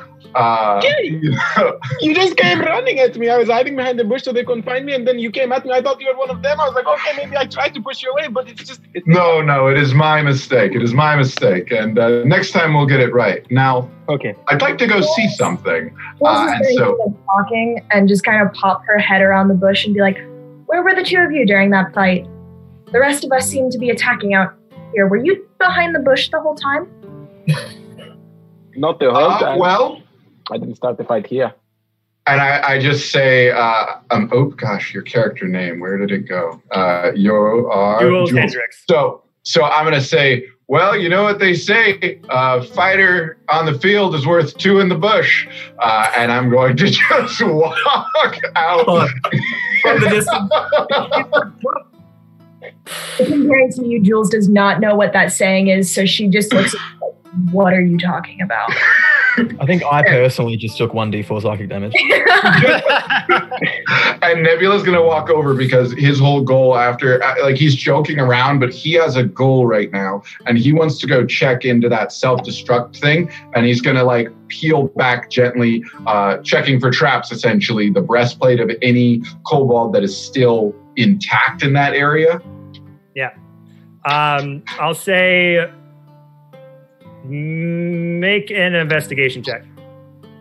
Cool. See, Jules, down here I had good eyesight onto like all of the kobolds, so I could get like some good shots. So that's a 5. A 5. Yeah. Okay, so you go over to the kobold and you're kind of like, and you're kind of sussing it up because there's like some kobolds that have like their torsos pretty much intact. There's some that have limbs ripped off, scorched marks, bit like half intact, half ash and kind of crumbling at the side. You kind of look at one kobold and you kind of see its leather armor piece that's still intact. And you're kind of trying to like find a way to kind of, because you're being cautious here. You're like, okay, I want to take this off, but I don't want to set it off. And you're just kind of not really sure how to get into it without setting it off, so you're just a little cautious at the moment. But you're welcome to try to ask somebody else to like maybe help you out to try to see if like you can work on it together. I'm gonna say to Galahad, you there, friends, Galahad, was it? So Galahad sort of shakes out of combat mode and goes, "Oh, yes. Oh my goodness, I am covered in blood and parts, and is that in my neck?" Pulls out the crossbow. You saw how this worked, right? Excuse me if I'm overstepping here, but you ought to understand a little bit more about mechanisms than the average bloke. Mind giving me a hand? I think this one might still be, and I'd like to get a look. Could you help me, I don't know, not do what he did? I can definitely try. So yeah, I'm banking on the fact that Galahad actually watched it happen. Yeah, so I will get Galahad to roll an intelligence check just to see if his burning red hot rage mode was able to intact the memories, connect the memories from his usual mode. 12. Good enough. So you, the explosion happened in front of you. You kind of just go into your memory banks and you just kind of just little flashes, almost like a photography work going in your head. Enhance. Accessing memory bank. Enhance. It doesn't work like that. So yeah, you kind of remember and kind of visualize the cobalt reaching into like this sort of secret side pocket that's kind of carefully stitched to kind of make flesh with the rest of the leather breastplate. Kind of went in and flicked a switch. So as you go over to help Nebula, you kind of show him where that slit is in the armor piece for him to kind of unlock the leather breastplate. The switch appears to be on the right-hand side, so try not to detonate it. That did hurt a little. That's duly noted. And Nebula, still very gingerly, is going to unhook this thing to get a look at it. Okay, so I'm going to have you roll a medicine check for me. Okay. That's a nat 20. Nice. I was like, don't fail me on this. So you go in and just expertly just focus very intently and kind of put your hand inside the side secret pocket, kind of unlifting a flap, and you can kind of just sort of barely see kind of where this acorn-shaped like explosive is kind of attached in the middle of this chest piece, and you kind of go in. Do you have Tinker's tools at all? I do not. No? Does anyone have Tinker's tools? No. No? Okay. Do you have a dagger on you? I do. Yes, I have a dagger. That's what I got on the hip. Okay. So using your dagger, you can just kind of see kind of these strings that are attached, holding his acorn in place, and just kind of like it's expertly done, but it's just barely kind of holding together at this point from the explosion. So you just cautiously kind of cut off this apparatus that's holding it in place. You just very carefully take it out, and as you're doing that,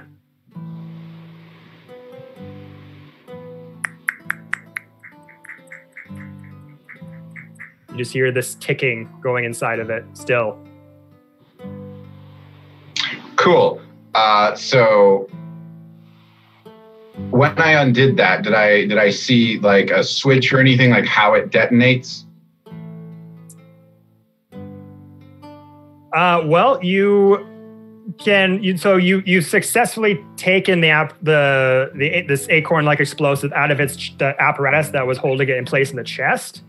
But now you're just kind of, as you're hearing the sound, the first instinct that kind of comes to your mind is like, how do I like dispose of this? Okay. It's clearly like that sound is like, obviously it's counting down to something. Like, okay, I have it now. Now what? Anyone good with bombs? You there, Albie?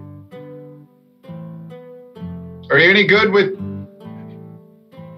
whatever this is? I mean, I can try if you give it to me. I can, if you want, I can like at least get it away from us. Can you toss it in the air? I can hit it with a firebolt. I can get it far enough, and you can hit it there. Yeah. I'll go ahead and cast Mage Hand and nice. Move it over as I put my hand out to you, Nebula. I can take it off you. And I will just kind of hold it out in such a way that, like, if he had a mage hand, it could take it from me. Galahad just slowly raises his shield. Like, I'll take it up 30 feet up into the air. Margot, do you want to shoot it? So Margot just immediately like lines it up in her sights and just does like a flicking motion. and then just like a firebolt kind of emanates from the ring that she holds on her pointer finger. She just flicks, and there just shoots off like what looks like a sparkler. All right. Yeah. Do you have to roll to hit, or is that just? It's let's see here. It's just all right. Let's see. That's a 16. Good enough. Yeah. So this bugbear-like hand sort of puts Phelan. You kind of put two of your bugbear-like hands underneath Nebula, and you're just like, "Here, give it to me." And then this spectral, spiritual bugbear hand just kind of floats through Nebula's hands, taking the solid acorn-like explosive up in the air. And as this spectral hand kind of goes through your hands, Nebula, it's a bit of a chillish touch almost. Just like this cold breeze just goes through your hand. You kind of feel it like almost touching like your bones and the meat of your hand almost as it goes through. It's just a very like icky kind of feeling. And then it goes through up in the air. And Margot sizing it up once more, just taking a step back. That ring on the finger just starts to glow white, hot, and red, like it would be like if it was just placed into a pit of lava. And then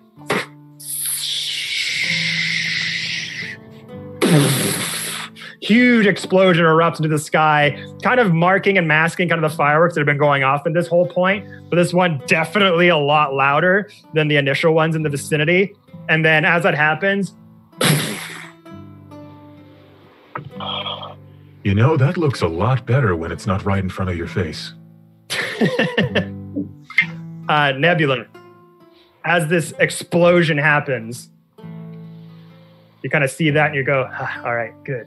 We disposed of that. And then you kind of slowly turn around and notice there are 4 other bodies behind you. Oh my. Here. Make a perception check. Who, me? Yeah. Yeah. Okay.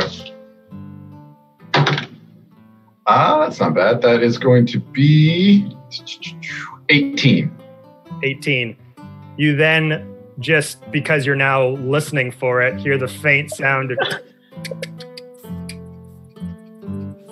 I would imagine you've probably gone away from the kobolds at this moment, or would you be standing next to them? Wherever Phelan was, I would have because I went over to hand it because I was like, hey, does everybody know? Yeah. So I suppose I would have stepped away to bring that to them. Yeah. I would imagine that you guys would have kind of met each other in the middle of the street. So as this happens, you kind of just put 2 and 2 together and go, oh shit. And then behind you, 4 of those discarded kobold corpses goes. The shockwave of the combined explosion just shatters all of the windows around you from all of the people's homes and shops and buildings around you. And you all kind of step back as rubble from the stone steps just kind of careens your way. And as this happens, you kind of hear the marching foots of a Crown's Guard troop going coming towards you. And then this figure, this very noble, gnomish man, very well-dressed, clean-shaven, goes, hey, what the hell is going on around here? And it looks exactly like Bram Boothwaddle. And this is where we're going to take our first break. So, oh my God. Thank you, everyone, for sticking around. Hope that was a fun first little half of our session there. Exploding kobolds are always fun. We will be announcing the winner of the Familiar Dice giveaway right after the break. So hang in there just a bit, and we'll see you guys in around 10 minutes. Woo. Yeah.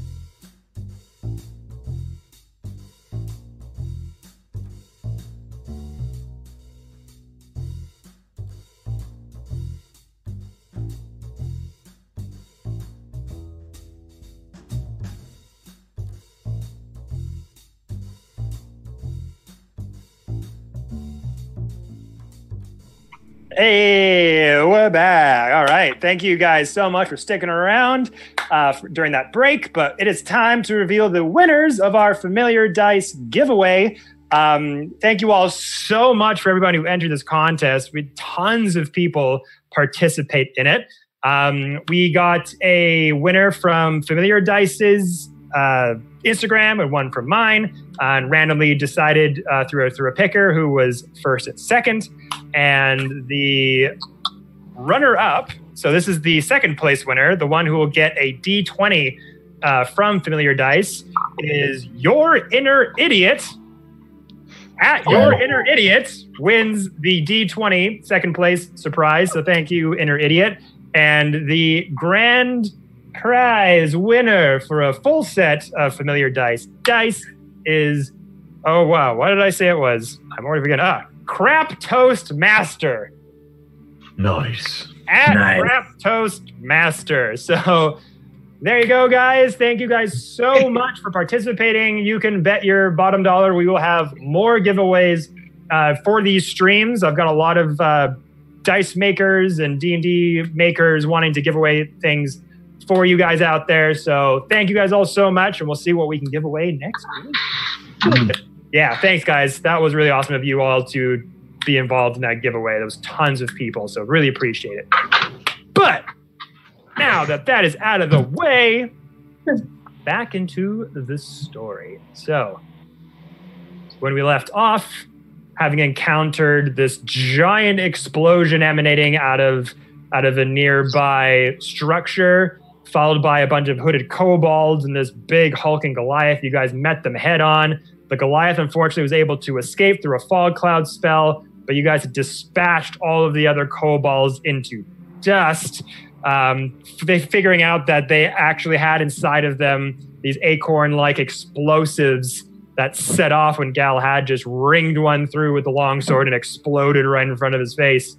You were able to dispatch one of the acorn explosives successfully, but unfortunately, forgetting about the other ones that were right behind you, exploded in unison, causing all the nearby windows to shatter and the buildings around you to be kind of in a mess. And right when that happened, a troop of Crown's Guard came to suss out what was going on, led by Bram, the watchmaster of the Crown's Guard that you saw a portrait of in Aubrey's office.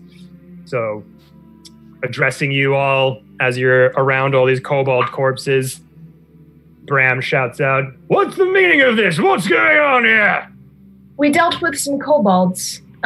They exploded, though. We said that there. Where were you? We were busy with things on the other side of Hubba. There's not many of us, you know. Aubrey, are you with these people? And you see the little gnome just kind of on his butt from the second explosion because he's a bit bottom heavy, kind of getting up. You're like, yes, Bram, I'm sorry. This has been kind of a rough week.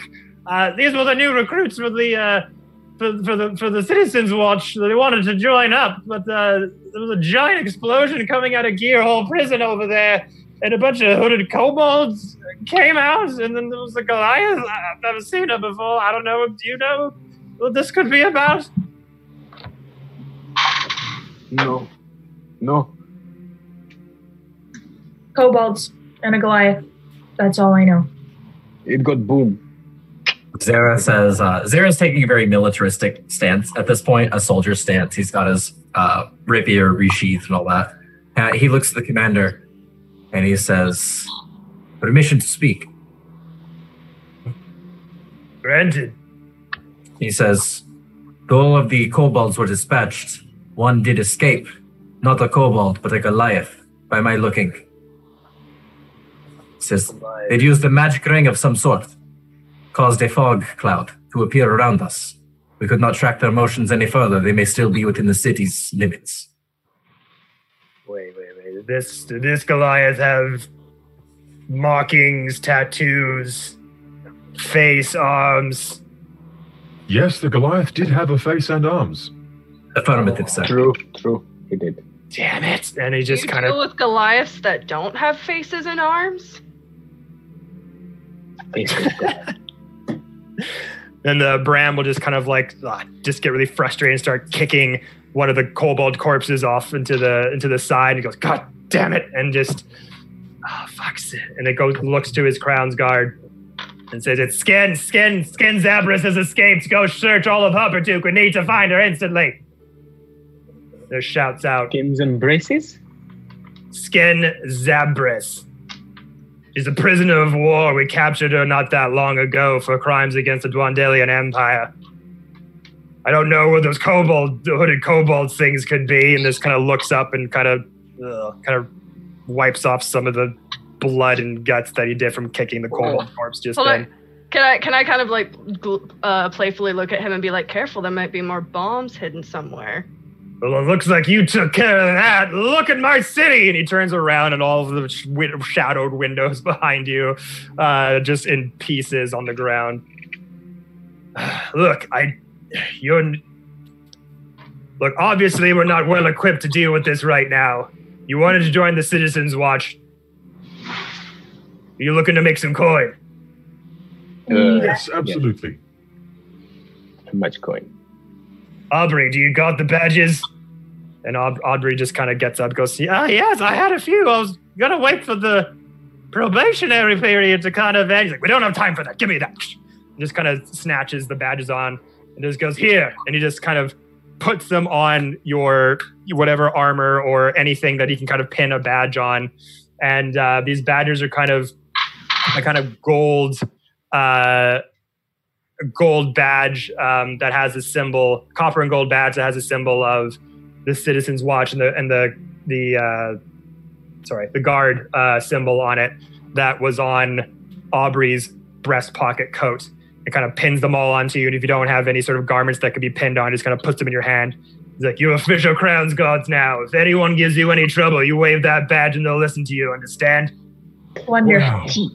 I've never had a badge before. This is awesome. Oh yeah, let me tell you, you are now above the law. It's amazing, Galahad. If you have the badge, we can, yes.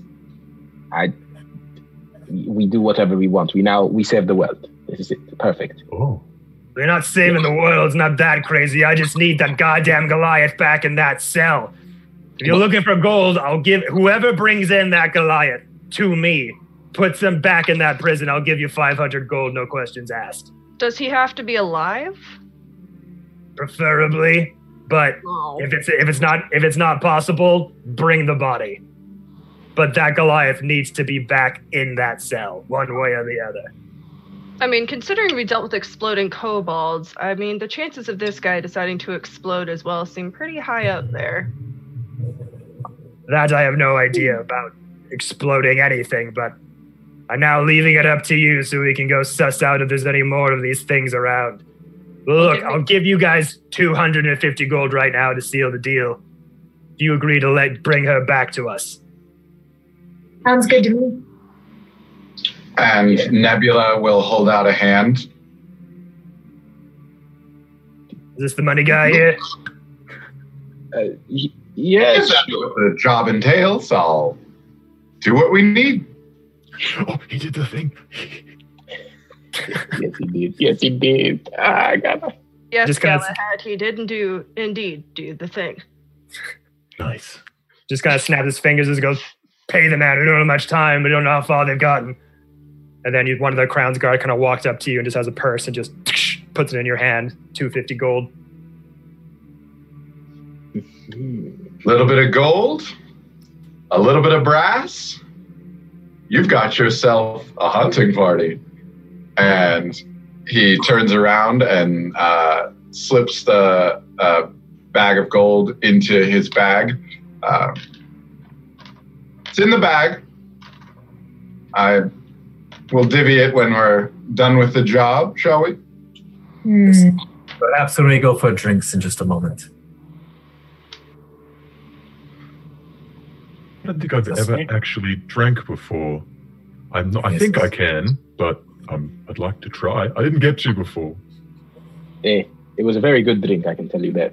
I suppose in one way you can test your mettle. Before, eh? Is that so?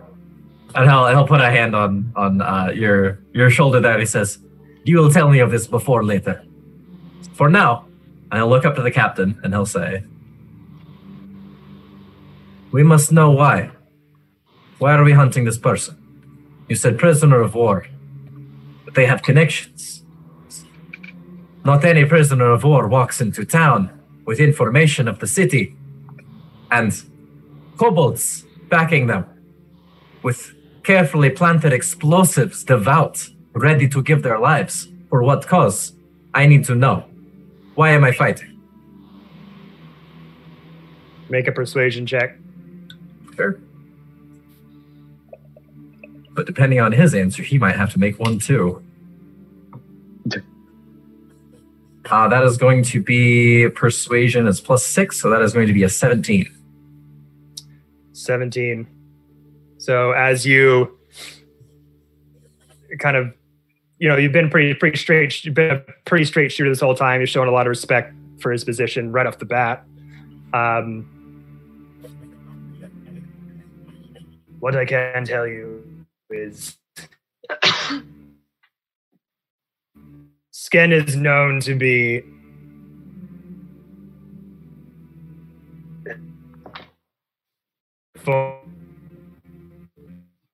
connected to Dwendalian Empire, has gone rogue. Okay, hold on. Pause.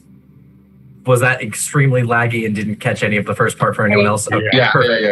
Will you please restart that? You seem to be moving normally now. What I can tell you is all I heard, then you froze. Oh, shoot. Okay. And he kind of looks down. He's like, what I'm privy to say about this is that Sken is known to be working with a rogue engineer that has been known to be crafting some illegal weapons of sorts by the name of Stalmast. But we haven't seen him for quite some time, and there was some illegal trading going on and trying to get some money under the table, but his position was taken away. We raided one of his factories, but he was not there, but she was. This was only just a few days ago. We hadn't had much time to question her, interrogate her of what she knew, but looks like it wasn't soon enough. And she escaped your custody? Looks like it. Didn't count on exploding kobolds to break somebody out. I see. I mean, who would? That's totally really left of field. I've never encountered exploding kobolds before. I don't think I've ever encountered kobolds before. Anyway, it's our mission to bring that Goliath back, and that's what we're going to do. You're absolutely right, my friend. Sarah just looks at him for a moment longer, and he says, these illegal weapons that they were making, what makes them so much different from the weapons that are made here? Or were they illegal because they were selling to somebody they weren't supposed to? He just kind of nods down at that gesture. I see. And now they have something against the city, or those who harmed them. He says, if you had let me ask, who was in charge of them before, if I were ever to try to find out perhaps who was responsible for their disposition. That we can discuss. That we can discuss when you bring back Sked. So, I suppose that is fair enough. And he'll bow his head a bit and then go back into a soldierly stance. And Nebula, having just agreed with Galand about, we're going to go hunt down the Goliath, is going to then say out loud, sort of in the direction of everyone, well, it sounds like we've got ourselves a regular old job. And then he's going to turn and make eye contact with Brom. And he is going to say, a regular job, right? Trying to make an intimidation check, utilizing that moment of Heart of Darkness. Oh wow! So like, what are you trying to insinuate though? That like it's not a regular job, or this is basically me. Like, I guess if you want better wording on that, looking at a regular old job and nothing we're not already expecting, right? Don't fuck me, bro. yeah, it's pretty much. yeah. You know what happens. It was a very cheery call to everyone, like Galand and everyone was like, yeah, everything's, let's just go do this hunting party. Just a regular old job, right? Right. Yeah, roll intimidation. All right, that is going to be plus, that is a 16. 16. So once again, you kind of gesturing to everybody right, and that cold stare meets Bram's eyes, and once again just looking at it and for like a split second just really taken aback, and then you see that single tear start to collect in the corner, but instead of letting it roll, it just goes and just kind of slurps it back into his eye socket. He's going, strange. Look, I don't know what you're insinuating here, but I don't know anything about this. If you're here to help, we'll gladly accept it, but I'm not trying to shortchange you in any way here. And the meter just immediately drops as he goes, wonderful. Shall we? All right, let's just kind of like shivers. It's like starts to wander off. He's like, was there anything about these kobolds that you can tell me at least? Was there anything odd or different about them? I don't know. I destroyed them before they could do anything. Yes, there is something.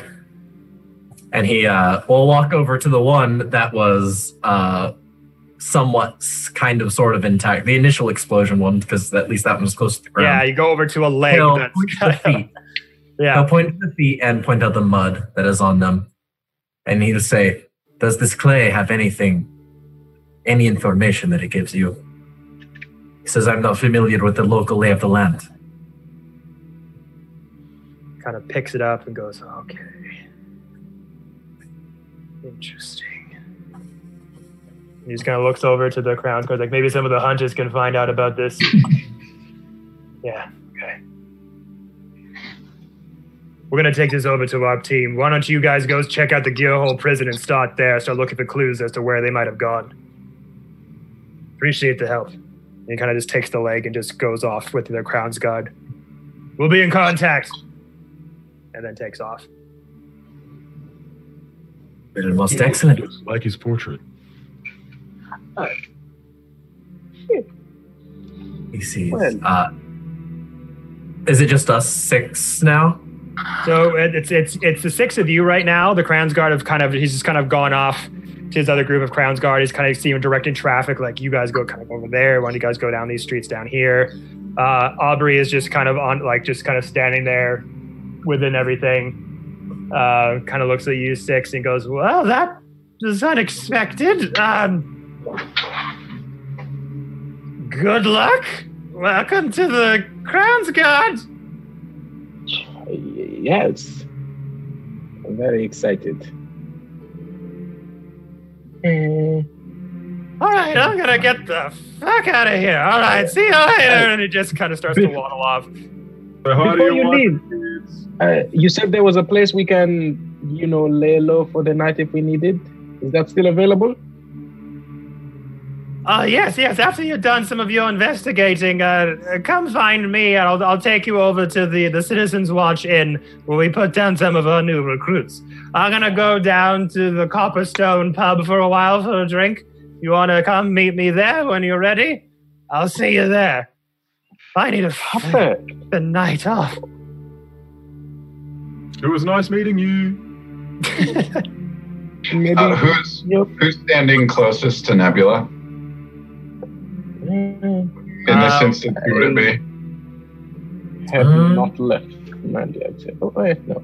I mean, he interacted with last. Yeah, I think it would probably be Phelan. If you were frontline, actually, if you were frontline talking with the captain, so was Zara. Okay, so he's going to lean over to Zara and just kind of say, it's nothing important. He just kind of leans over to Zara and he said, make a note that he just said, that's where we put down our new recruits. I'm sure it's not I'm sure it's nothing, but that's just what he said. I did also notice that. He said that's where we put down and like if Galan like chimes in, he goes, okay, yeah, you heard that? You heard the little guy say that's where we put down our new. Is that a turn of phrase? I'm not aware of it. So Margot's gonna go over to Galahad and start picking off kobold chunks and like flicking them to the side and be like, I think y'all are reading a little bit too into this. He did seem extraordinarily tired. Responding to Jules, Nebula's like, oh yeah, no, it's well, okay. We would want to go lay down and the kobolds got put down. You know, it's nothing. It's fine. It's just, you know what? Let's go to the jail. If you think being put down is bad, my friend, have you ever been strung up? Much different, I can assure you. Have you been strung up? Have I been strung up? Tell me, you joke. Very funny joke. Hey, let me ask you a question. Yes? Are you very good at the tracking? Can you find people? I can talk to people around town to find people, but I'm not very, very good with the tracking. If you mean like out in the wilderness, I don't have much experience there. That can be a benefit to us. It is very hard to find somebody 8 feet tall in a city of people who are roughly 3. Dare I say they will not be able to fit into most buildings lest they crawl. I have had issues with that. He says, our search will likely not be very hard fought. But still, anyone here, and he kind of is addressing everyone at this point, he says, anyone here with the capability to perhaps maybe check for tracks or anything of the like nearby, maybe our best lead, and if we find nothing, the prison. Okay, I will start following these tracks then, and I'll go off into the eastern direction that the smoke bomb had gone off in to see if there's anything big enough to maybe even look like the tracks of our friend. Zara will try to. While that's happening, Galahad will sort of look at not look, but like feel the crossbow bolt hole in his neck, and he'll sort of go into more of a rigid stance. Activating repair mode. And he'll lay on hands himself for 11 hit points. Awesome. Okay, so you guys kind of are looking at Galahad as he just like kind of walks. It's kind of like his rigid movements when he goes from like mode to mode is just kind of catches your eye. It's very kind of sudden. Just being like walking casually, like healing mode, and just kind of stand up straight. And then the dent from the metal on his neck where that pierced that hole just kind of stands there, and any pupil in his eyes just go blinding white for a moment, and the metal around his neck just starts to. As it happens, the sort of circular crystal, more of an ovular crystal, in his chest does sort of glow a bit more intensely.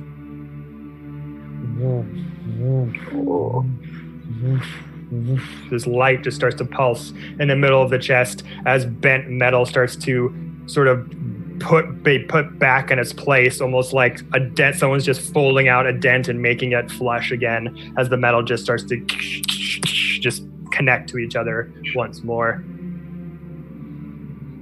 But on your way to Gearhole Prison, it's easy to see the metallic sheen of many tall steel plates affixed to the mountainside.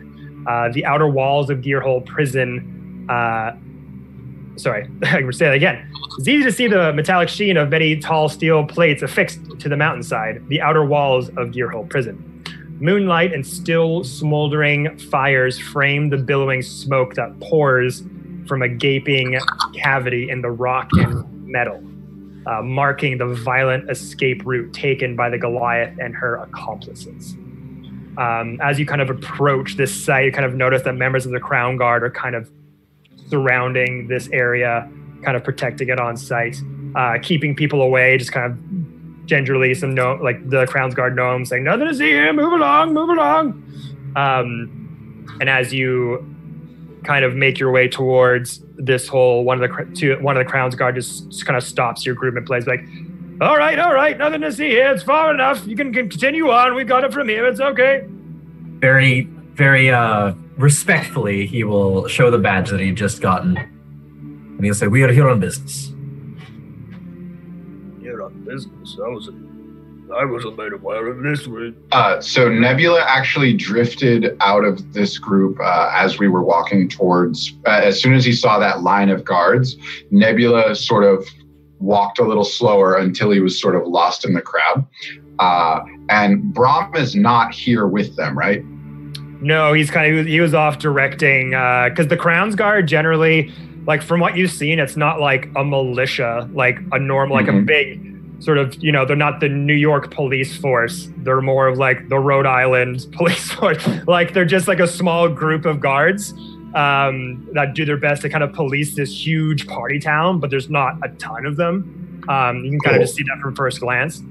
So Brahm walks up and stands next to Zara and says, you heard the man, on business. And so they see Brahm standing now there. Seem most excellent. Very easy. Your captain's already here. Make persuasion check at advantage, because that was dope. All right. Perfect. That is going to be a 22. Yeah, no problem. They just kind of like stop, like, oh, Brad, I'm sorry, Watchmaster. I didn't know these people were with you. And then he just kind of looks down at your pins that you have of the badges that you have. Like, oh, I see. Okay, yeah, no problem. Yeah, what's your purpose? Are you here to investigate the explosion? Do you want me to take you somewhere? It's just kind of looking to you, Bram. I've selected new recruits in order to help follow through on some of this. We're short-staffed as it is, and I need you men keeping these people and the city in check. They know you. They respect you. I can't send new people out there. They'll be wrapped up in fear. You understand? Yeah, of course. I'm sorry. I should have never. I apologize. Just a little shaken up at this time of the evening. Steel yourself, soldier. I understand. Now, we'll be entering in. Show them anything they need. Right. No problem. This way, sir. This way. And he just kind of starts to lead you guys into the prison. So, leading you to sort of the scene of the break-in, you're going through sort of the big, huge explosion entry point that happened on the side of the wall, and you come to a 10-foot wide hole edged with twisted steel and jagged rock that opens up above a pile of rubble. Beyond the hole is a badly damaged stone prison cell. Little more than soot-stained walls and an overturned bed charred on one side. A thin skylight above the hole matches others alongside it in the steel wall and was apparently the cell's window. A mangled chamber pot is embedded in the right wall, where you notice inside of here, as you approach, sort of hunched over, looking down at the ground, sort of inspecting something, you notice a man. Older looking man, probably 45-ish, scars on the face, big, long, white salt and pepper beard, probably goes down to like about here, has salt and peppered hair that's kind of tied up in a massive ponytail. The ponytail kind of comes down to his side. Big, long leather coat dripping down to about his calf muscles. Sleeves kind of rolled up. Has these nice brown scuffed up leather gloves on him. Has a breastplate that's black metal couple of leather straps around it, and the rest of his visage is just kind of like black and silver adorned armaments and garments. And he has a giant sword on his back, and this ripped to shit, tattered red scarf that's kind of around his neck that kind of lays down across his black metal breastplate. And kind of looking up, and like half of his hair's kind of shaved on the sides too. Looks like it was kind of like a job that he does himself, as you can notice some nicks on the side of his head, some scarring. But you notice that the human in the long leather coat is pulling it from the stone. The mangled chamber pot is bent to the right wall. They're pulling it from the stone. And they pocket 3 charred pieces of paper from the brass pot before turning and acknowledging your presence. Ah, good to see someone else is on the investigation. Says, my name is Zera. It's my pleasure to meet you. Who are you?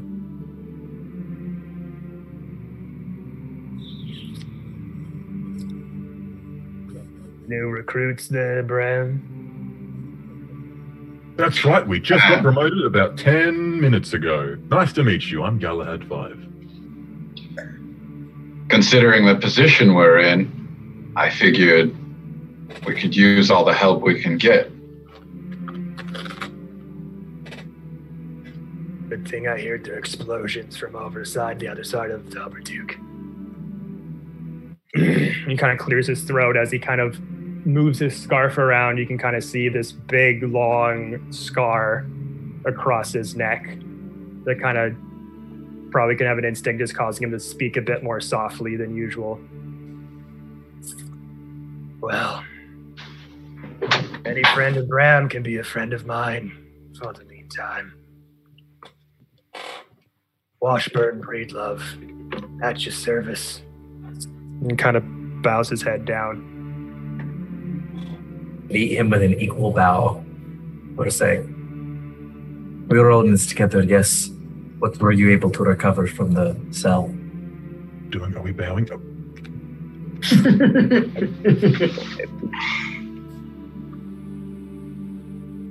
Oh. He kind of looks at you and looks at Bram. I did find something, but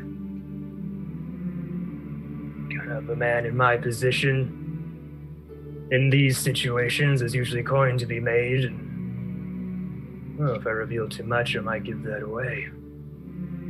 And he says, oh, and he looks over to Bram and he says, tell me, do you only end up hiring cutthroats and brigands? Or is it just a recent uptaking? Excuse me, I'm not a cockroach.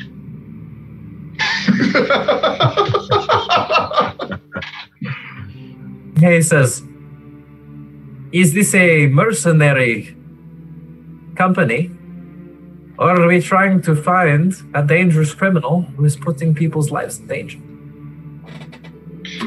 And so Nebula, looking as Bram, is going to look at, you said Washburn? Yeah, Washburn Breedlove. Okay, so he's going to look over at Washburn, and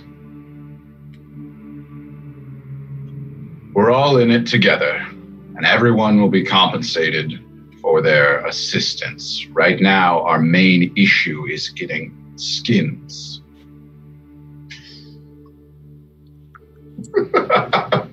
Is that who we're looking after? Unfortunately. Yeah,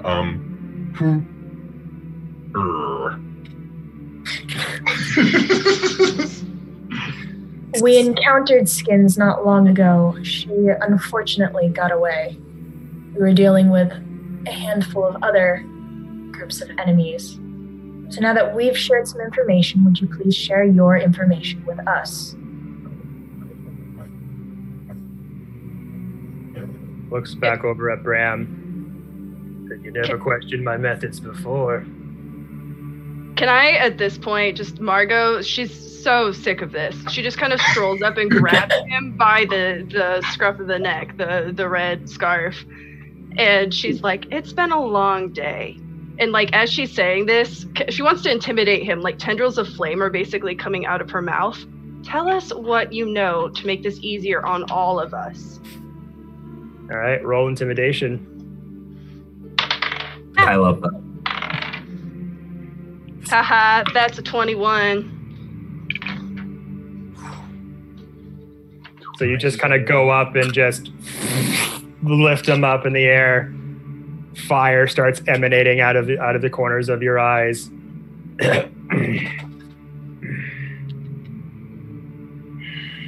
All you have to do is speak, and I can put you down. And as you're saying that, you notice his eyes start to change.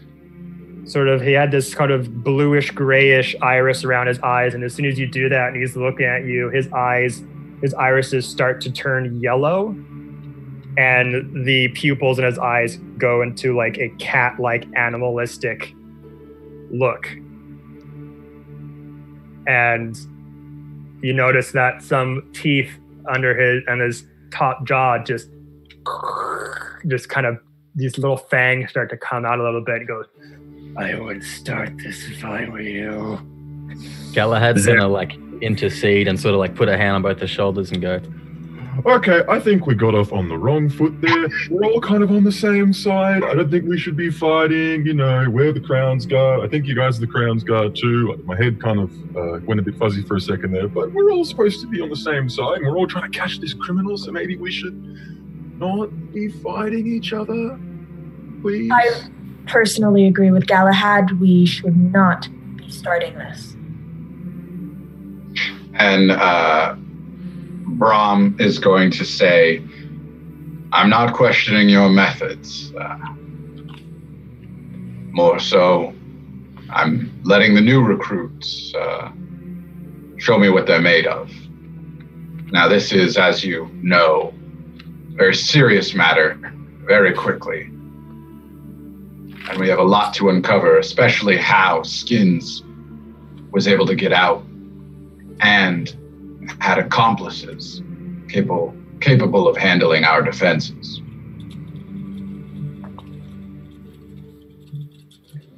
Down, maybe I can oblige.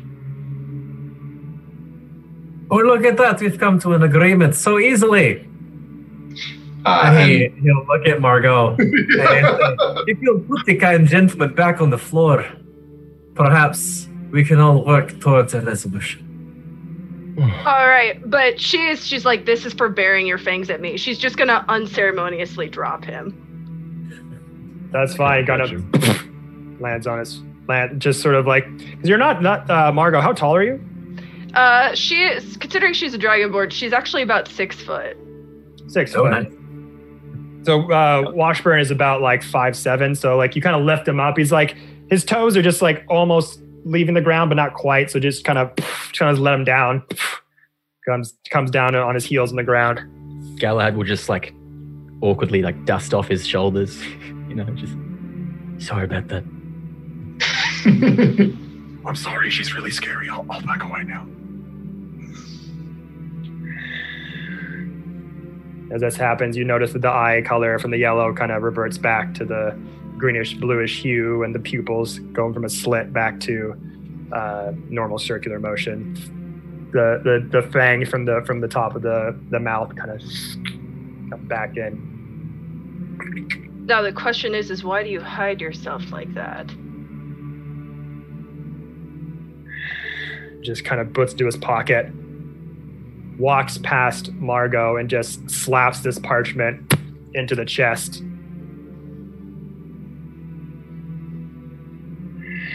And just walks past and just walks out. She like turns around and gives him like a same little growl. She's just like, ugh. And then she looks at Galahad and she's like, I could have, you know. I could have done it so easily. Slammed him to the ground. He would have deserved it. Maybe we shouldn't make people angry. All right. Tell me, what You you seem to think know what you you're like? doing. So Do she you takes like the she people takes who the piece. oppose you? No, so Or do she's you gonna, like the ones who go along? It seems like no one has the right answer thus far. So at that point, she's gonna take the piece of paper that got slayed, and she's literally just gonna like slap it at Zara. She's basically just gonna slap it at Zara and be like, "Since you're so fond of talking, you can read." Says, "Oh, excellent." And he says, "Would you like me to read it for you?" Yes, please. Just the chipper little Galahad back and be like, "Yeah, story time." And he will literally just read out loud, if he can, if he's capable of understanding the language, whatever is written on this parchment. So the parchment it's fairly like messed up and ripped and charred from the explosion. So it's just a fragment of whatever this message like note could have been. But as you see it, I think we got it on the stream as well.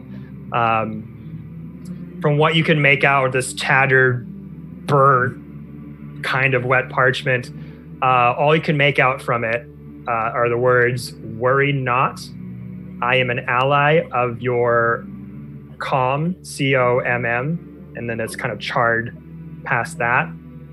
"No questions." Below that, from what you can make out, "Take this ring and follow."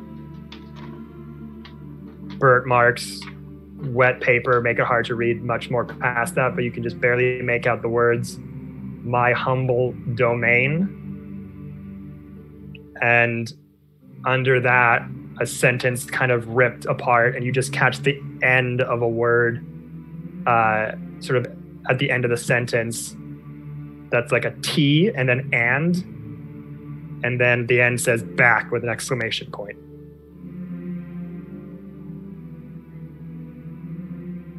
Sorry, E and back? Yeah, so it says "and back," but like the "and" is kind of the start of the "and" has a T at the start of it. Like it's like it might say "and back," but it might be a word with the last four letters being TAND, but you're not sure. Can Margot like look over at it and she's like, stand back? Stand back? Possibly from the walls. And he says, and whoever wrote this, most likely our engineer friend, is a ally to, and he looks at the COMM part and he says, the community of Goliath. And he says, you will forgive me, I am not from here. I do not understand the intricacies between these warring communities. He says, I do not necessarily wish to fight for a side I do not understand.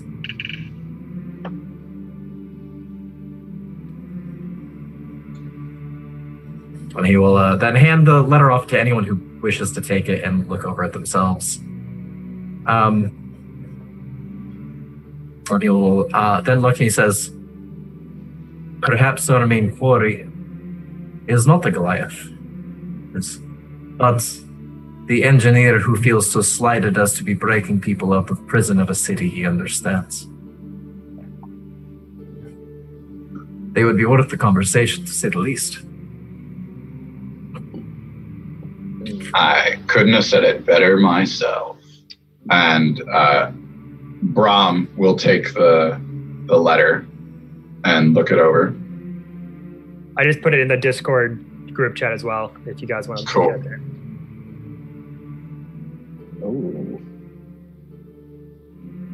Oh, that helps me a ton. Yeah. Yeah. Okay. Okay. Well, I will take the letter and I will try to just memorize as much as I can and familiarize myself with the handwriting on it in case we come by any more notes to see if they're similar to it or not. Just to check. So who has the note again right now? Captain Brahm. Nebula does. Nebula does? Yeah.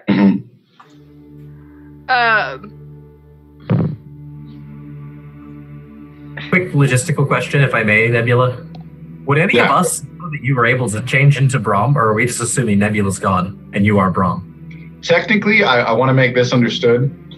I did not say my name was Nebula, and we didn't actually need to give our names during the interview. But if you did get my name,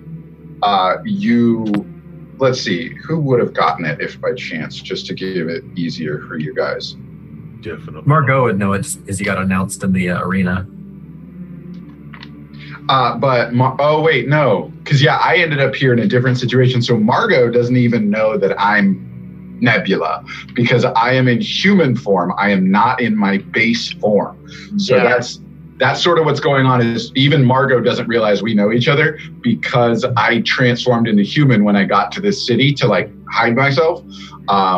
It's the reason for disdain, because if Nebula is a human, Margot dislikes humans vastly.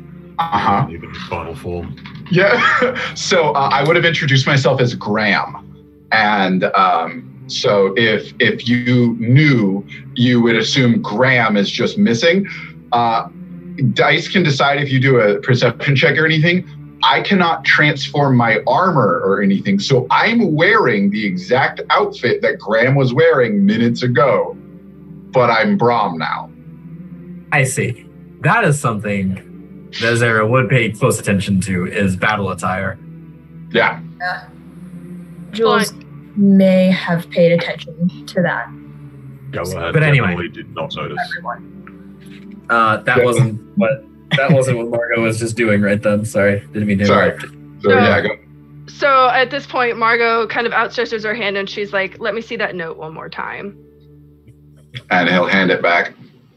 She kind of looks it over and she's like saying the words really slowly, and she's like, "Worry not, an ally of your commander?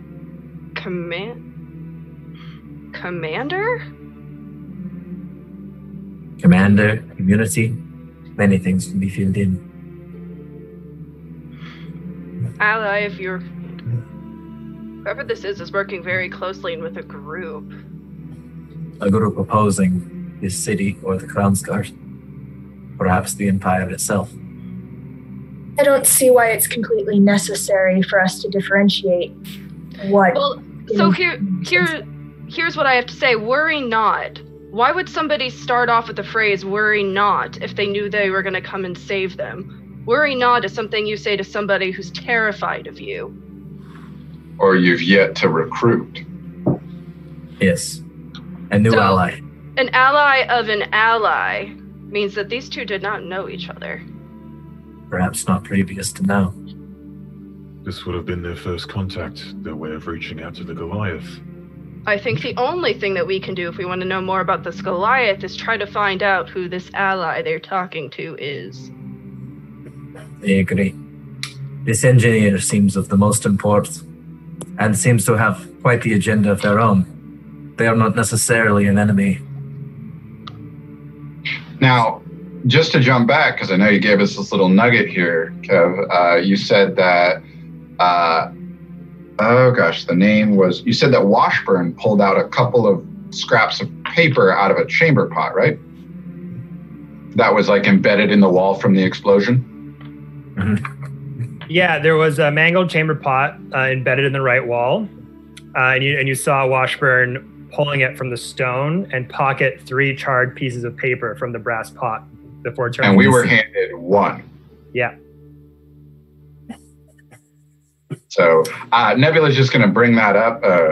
So Braum says, so we have one bit of information, and I suppose we can go off of this, but let it be known there is more.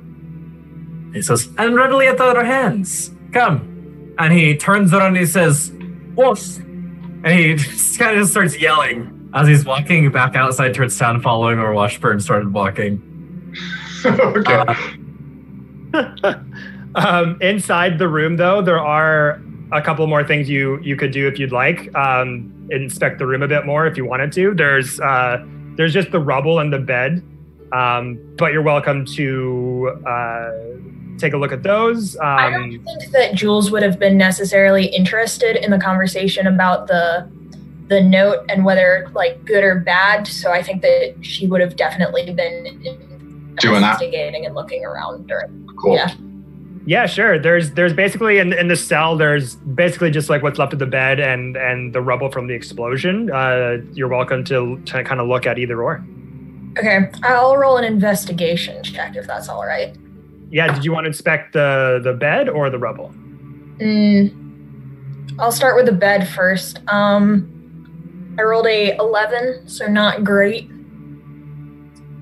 Okay, yeah. So you go over to the bed, and it's burnt only on the side facing the hole, as if used as a barrier to protect against the blast. You kind of surmise. You find a jagged, fist-sized shard of bronze that's been lodged into the bed, and it smells strongly of sulfur and burned blasting powder. And the shard of bronze doesn't match any other objects in the cell. All right. Can I roll another investigation for the rubble? For the rubble, yeah. Unless anyone else wanted to also take a crack at investigating. I'll go ahead and while you're looking at the bed, I'll start looking through the rubble. Okay. If we're all not leaving, then also I don't mind jumping in on that. Okay. Margot's just that's a gonna stand 17. there fuming about how disrespected she was. Margot's in the corner. Who was working on the rubble? If Phelan was gonna give a shot, so why don't we get Phelan and Kanoa? You can roll investigation checks if you like. I got a 19 on the rubble. Ooh, okay. I had a 17. Nice. 17. Okay, good. The dream. So, sorry, Zara, new characters, remembering. You are kind of looking around the rubble, and you can confirm that the explosion definitely came from inside the room, with most of the stone and steel having been blown out from the inside. And you kind of note that there's signs of multiple simultaneous explosions kind of at varied points inside the wall. So it wasn't just like a huge, like, one giant explosion. It looked like it was multiple kind of placed all over. Is there drain systems on the wall? No. Systems, anything like that? No drain systems. And Farron, with yours, kind of going through the rubble, kind of moving charred rock around, and you actually make a discovery within the loose rock. There is a strange kind of flat automaton, the size of a dinner plate, and it appears to be made from iron and resembles a crab. It's very severely damaged beyond the point of functionality, but its size means that it would have probably fit through that skylight above you. Well, I think it was an inside job, but not really. And I'll pull out the crab. I think we found out where it came from. Maybe it just came in from the roof, so there was nobody else on the inside involved per se. Maybe it carried the bomb with it. Whatever made this explosion happen.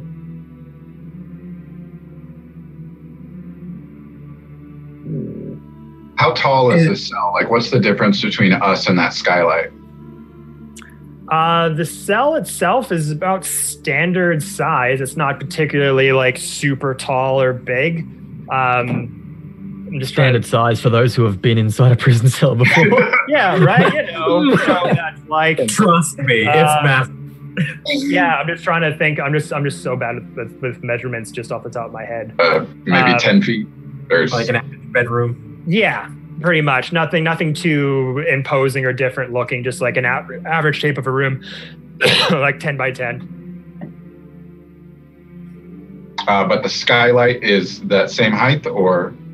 Yeah, roughly like 10 feet high. Okay. Then, and are there any other guards near us or anything like that? Anyone in this area? Yeah, there's definitely some guards still like blocking, making sure passerbys don't come and investigate the prison or just kind of shooing people away. And there's some guards like within the prison cell as well. Like you're still like within the prison, there's still guards and people kind of being ushered around.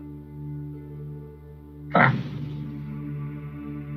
I have quite the question. Yes. So we know there were 6 kobolds, at least, before the explosions. Where did they come from? Is there a secondary tunnel leading up to the cell that leads into the mountain? Did they just... Is it literally just from the tunnel to outside is the only pathing we have apart from, the rest of the prison and the skylight? Yeah, all you can ascertain so far is that there was an explosion. There seems to be multiple explosions that went off simultaneously. There is this sort of fairly small-sized hole above you in that skylight, and Phelan kind of picks up this giant dinner plate. Looks like a giant metal crab that's about the size of a plate, and the size of this mechanical crab is about the same size as the hole in the skylight. All right, so I'm gonna assume then I'll just assume Zara said that out loud, but where did the kobolds come from? And Bram is going to say, so we have something that detonated in here, something that created the detonation. No way in or out except a small hole. So we have part of the puzzle and a letter warning the inhabitants of this cell not to worry. The only part missing is who dropped the crab. I think we might go to the roof. He says, I certainly do wish to follow the skylight. And he'll look at you and smile. He says, though we needn't forget there are 2 letters still missing. Is the metal that was in the bed, does that match the metal of this crab? The metal of the crab, I think... Let me just see here.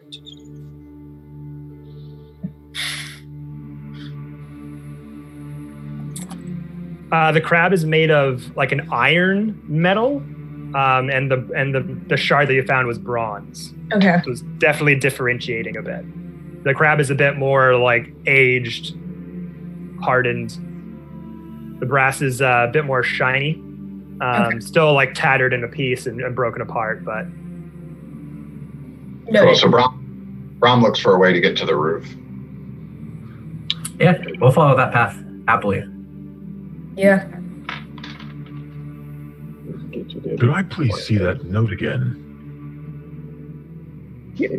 So Margot's gonna hand the note over to Galahad. Thank you very much. Well,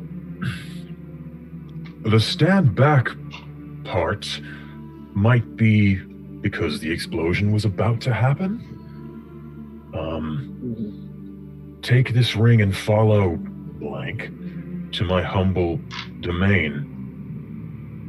Is it possible that Goliath was actually following the kobolds, and since we dispatched of the kobolds, is running around aimlessly? They haven't gone to ground yet? But why would he leave them behind then if that was the case? Well, he left them behind because they were mostly in pieces. This is There was one. And also, I'll just restate just from the description of the scene of the prison when you entered. There was a thin skyline above the hole of the initial explosion. A thin skylight above the hole matches others alongside it in the steel wall. So there's a hole like sort of above, and then there are multiple sort of holes like it along the side of the bigger explosion. Do we think maybe these kobolds were held in the prison also, and these are the other cells that they broke out of. Is that what this is? As simple as asking somebody nearby. Any guard nearby who works the prison would know. That is fair. I'm really glad you guys are here. I'm terrible with puzzles. And as you guys are kind of looking around the room, kind of looking up at the skylight and sort of motioning over to like someone's about to like sort of get someone's foot up to go like look up to that skylight, one of the bearded guard that was sort of outside as you initially came through is going to come inside like, have you guys found anything yet? Nothing particularly revealing. Would you mind telling us who all has escaped? Was it just Skin or were there others? No. Apparently it was just Skin. The rest of the gods didn't get broken out either. The gods were too quick for them. It was just the cell that was broken out. And then these kobolds came from somewhere else. It's possible. Where could a kobold fit, my friend? Well, did you notice anything strange about the kobolds or anything? Did they have anything on them? Were they wearing anything different? It says cloaks and explosives. The guard just kind of looks at another guard. And they had that strange red mud on their feet? And he says, yes, we do not yet know what that could possibly mean. Like a deep crimson mud? It says, that sounds quite similar, yes. My color module is a little bit faulty. It says, do not worry. It was the crossbow bolt, my friend. Well, if it's anything to do with mud, you might have some luck at the Lay of the Land herbalist shop. I mean, the proprietor there knows a lot about organic things. Maybe she can tell you where colored mud might come from, but that's about that's all I can kind of figure out, yeah. Most excellent. What's that, sorry? Very most excellent. I appreciate your efforts. And then another guard kind of sees Phelan holding this weird, decrepit, crab-like machine the size of a dinner plate in their hands. These little legs kind of dangling about, just holding it. And like, you there, what is that? He said dinner plate, I think. Maybe it's a crab. Maybe it was just the dinner from last night. Yes, it was Skin's dinner. What? Let me see that. And he kind of goes over, kind of takes the weird automaton thing from you, and kind of looking it over, and he's like, oh, what the hell? Have you ever seen this before? And he kind of goes over to another guard. He's like, I don't know. It kind of looks similar to things that you'd find in Master Maker Clef Tickertop's place, but... That sounds like a fake place. I love it. That doesn't exist. And the guard kind of says, Idleworks Shelf has been closed since the war picked up, but...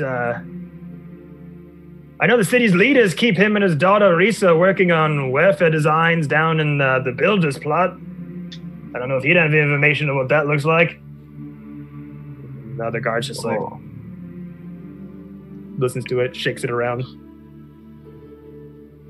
He tosses it back to you, into your chest. Do you hear that, Margot? We have a lead. Yes. Are you sure she didn't just order takeout? The indigestion from the crab made the explosion. Mystery solved! Boom! We grabbed it right open. Perfect. Okay. So we were just about to give me a boost to the roof, but we stopped as all of this information was being given. And I'll give you a boost. Yeah, if you guys want to continue going up there. Probably. Yeah, sure. I'll just finish through with that idea real quick, and so I'll let Galahad give me a boost up there. Got my name right. Yes. Huzzah! All right, so you put your hand out, sort of boost him up. Why don't you do a strength check, Galahad? See if you can just sort of lift him up there. 13 was kind of low. 13, that's perfectly fine. So you go up there, boost up. Nice. Bram. And up there, the skyline. The thing is, it's about the size of a dinner plate. So I'm not really sure if you're going to be able to fit through the hole. Okay, but my head should at least get up there, right? You could poke your head out. Just the rest of your body wouldn't really be able to get through it. Okay, and once my head gets through there, can I see anything? Do I see like any tracks or any markings of someone like being up here? Because theoretically, there wouldn't really be anyone up on the roof. So yeah, make investigation. That is 18. 18. So yeah, you go up there, and you're kind of looking around. From what you can surmise, you just see little sort of indents from the top, from where the dust of the explosion was. Like the little legs of the crab maybe had crawled up there, but that's about all you can kind of make out. Okay. And then I kind of signal for Galahad to kind of lower me down, and I hop down. It definitely came from the roof, but it almost looks as if it found its way here. I'm not quite sure if someone controlled it from a great distance or got it close and sent it on its mission. So we might want to investigate where that mud and that crab came from. Follow up on those leads. And he'll say to the two guards there, "Good job, men. To your posts." Yes, Bram. Yes. Is there anything else we could be of service to? Do you have everything you need? Bram will look to the recruits and say, "Does anyone here need anything?" They're happy to oblige. Perhaps an appointment with our other Crown Scout friend who's recently left. Says, if anyone could get his attention, I would very much like to speak with him. What was his name again? It's the one with the angry teeth and the sharp eyes. Bitch. Margot? They're looking for Washburn. That's the one. That's the one. You're asking to the great. I do not know the local legends. So you're asking the guards if they know where Washburn could be? Yes. Washburn? Does he frequent the bar? Does he frequent anywhere in particular? He kind of does his own thing. If it's coin he's looking after, he's probably doing the same thing you guys are doing right now. I see. Does he have a home nearby? I very much need to speak with him. It is urgent. I'd love to speak with him again. Absolutely yes. adore the idea. Maybe not you. I don't know where he lives. Have you ever been to his house? He was like, no, I'm just kind of scared of the guy, really. I don't really go near him. And they have no idea. They've never been to his house. They don't really know where he lives. Just kind of a man, just kind of known as like a man about town. But he must live in the area somewhere because he doesn't frequent here a lot. But yeah, they have no idea. If you do see him, tell him that I have something very interesting he might like to hear. All right.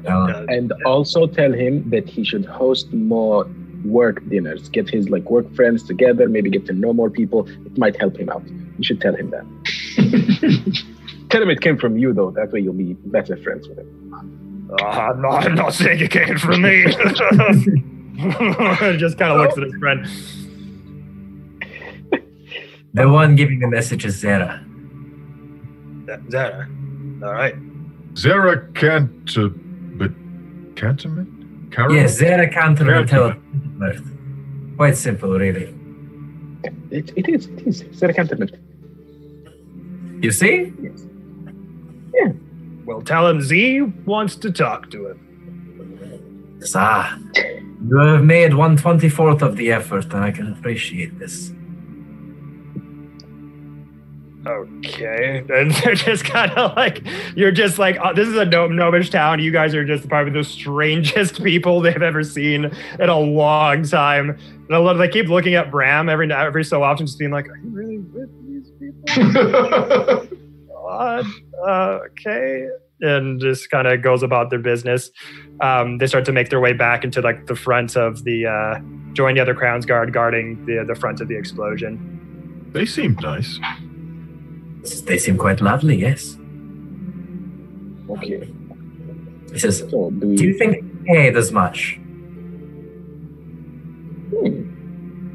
What was that, sorry? Do you think they get paid as much? Oh, I don't know anything about that. Maybe. No, have I you, mean, you looked at their clothes? I've never had a job before. This is all new to me. He says, this is the nighttime, yes? We will need to find the place, relax, until perhaps the herbalist is open tomorrow. We have the town watchers inn. Yes. We can head to the Copper bar, I think is what it was. And down there we can... We can get put down by the gnome. That's what he said, right? Ah, yes. To be put down. That is where we are going. We should also take a look at where they said that crab looked like it was made from. Tinker The Tinkerers. Tinkerer and Daughter. So the two names that they gave you in regards to those two clues was about the automaton, the crab-like thing, was Master Maker, Clef, Tinker Top. And the other one about the mud, that they weren't sure where it was from, but this herbalist may give you some information, just judging by the unique color, was a herbalist at the Lay of the Land herbalist shop. Okay. I say we can maybe in the morning hit both of those and see what we can get from both of them. Okay. I would like to get another drink before we get to sleep, maybe. So maybe if we find our friend over at the Copper Bar, grab a drink before we get some sleep. It seems the only place we have left to go. Favorite kind of day. And with that, I think we will end this first session right around here. Seems like a good way to end things on that note. But yeah, guys, awesome first session. We're doing it. We're playing the D&D and doing stuff. Thanks for having us. There's a mystery afoot, and you guys are solving stuff. Look at you go. But yeah, thank you guys all so much for watching our first session of the Fey Lie. Gonna be having these guys back very soon. We're kind of doing a bi-weekly sort of streaming schedule just to, free up their time so I'm not taking them away too much from their daily activities. So these guys will be back. We'll let you all know when that date will be.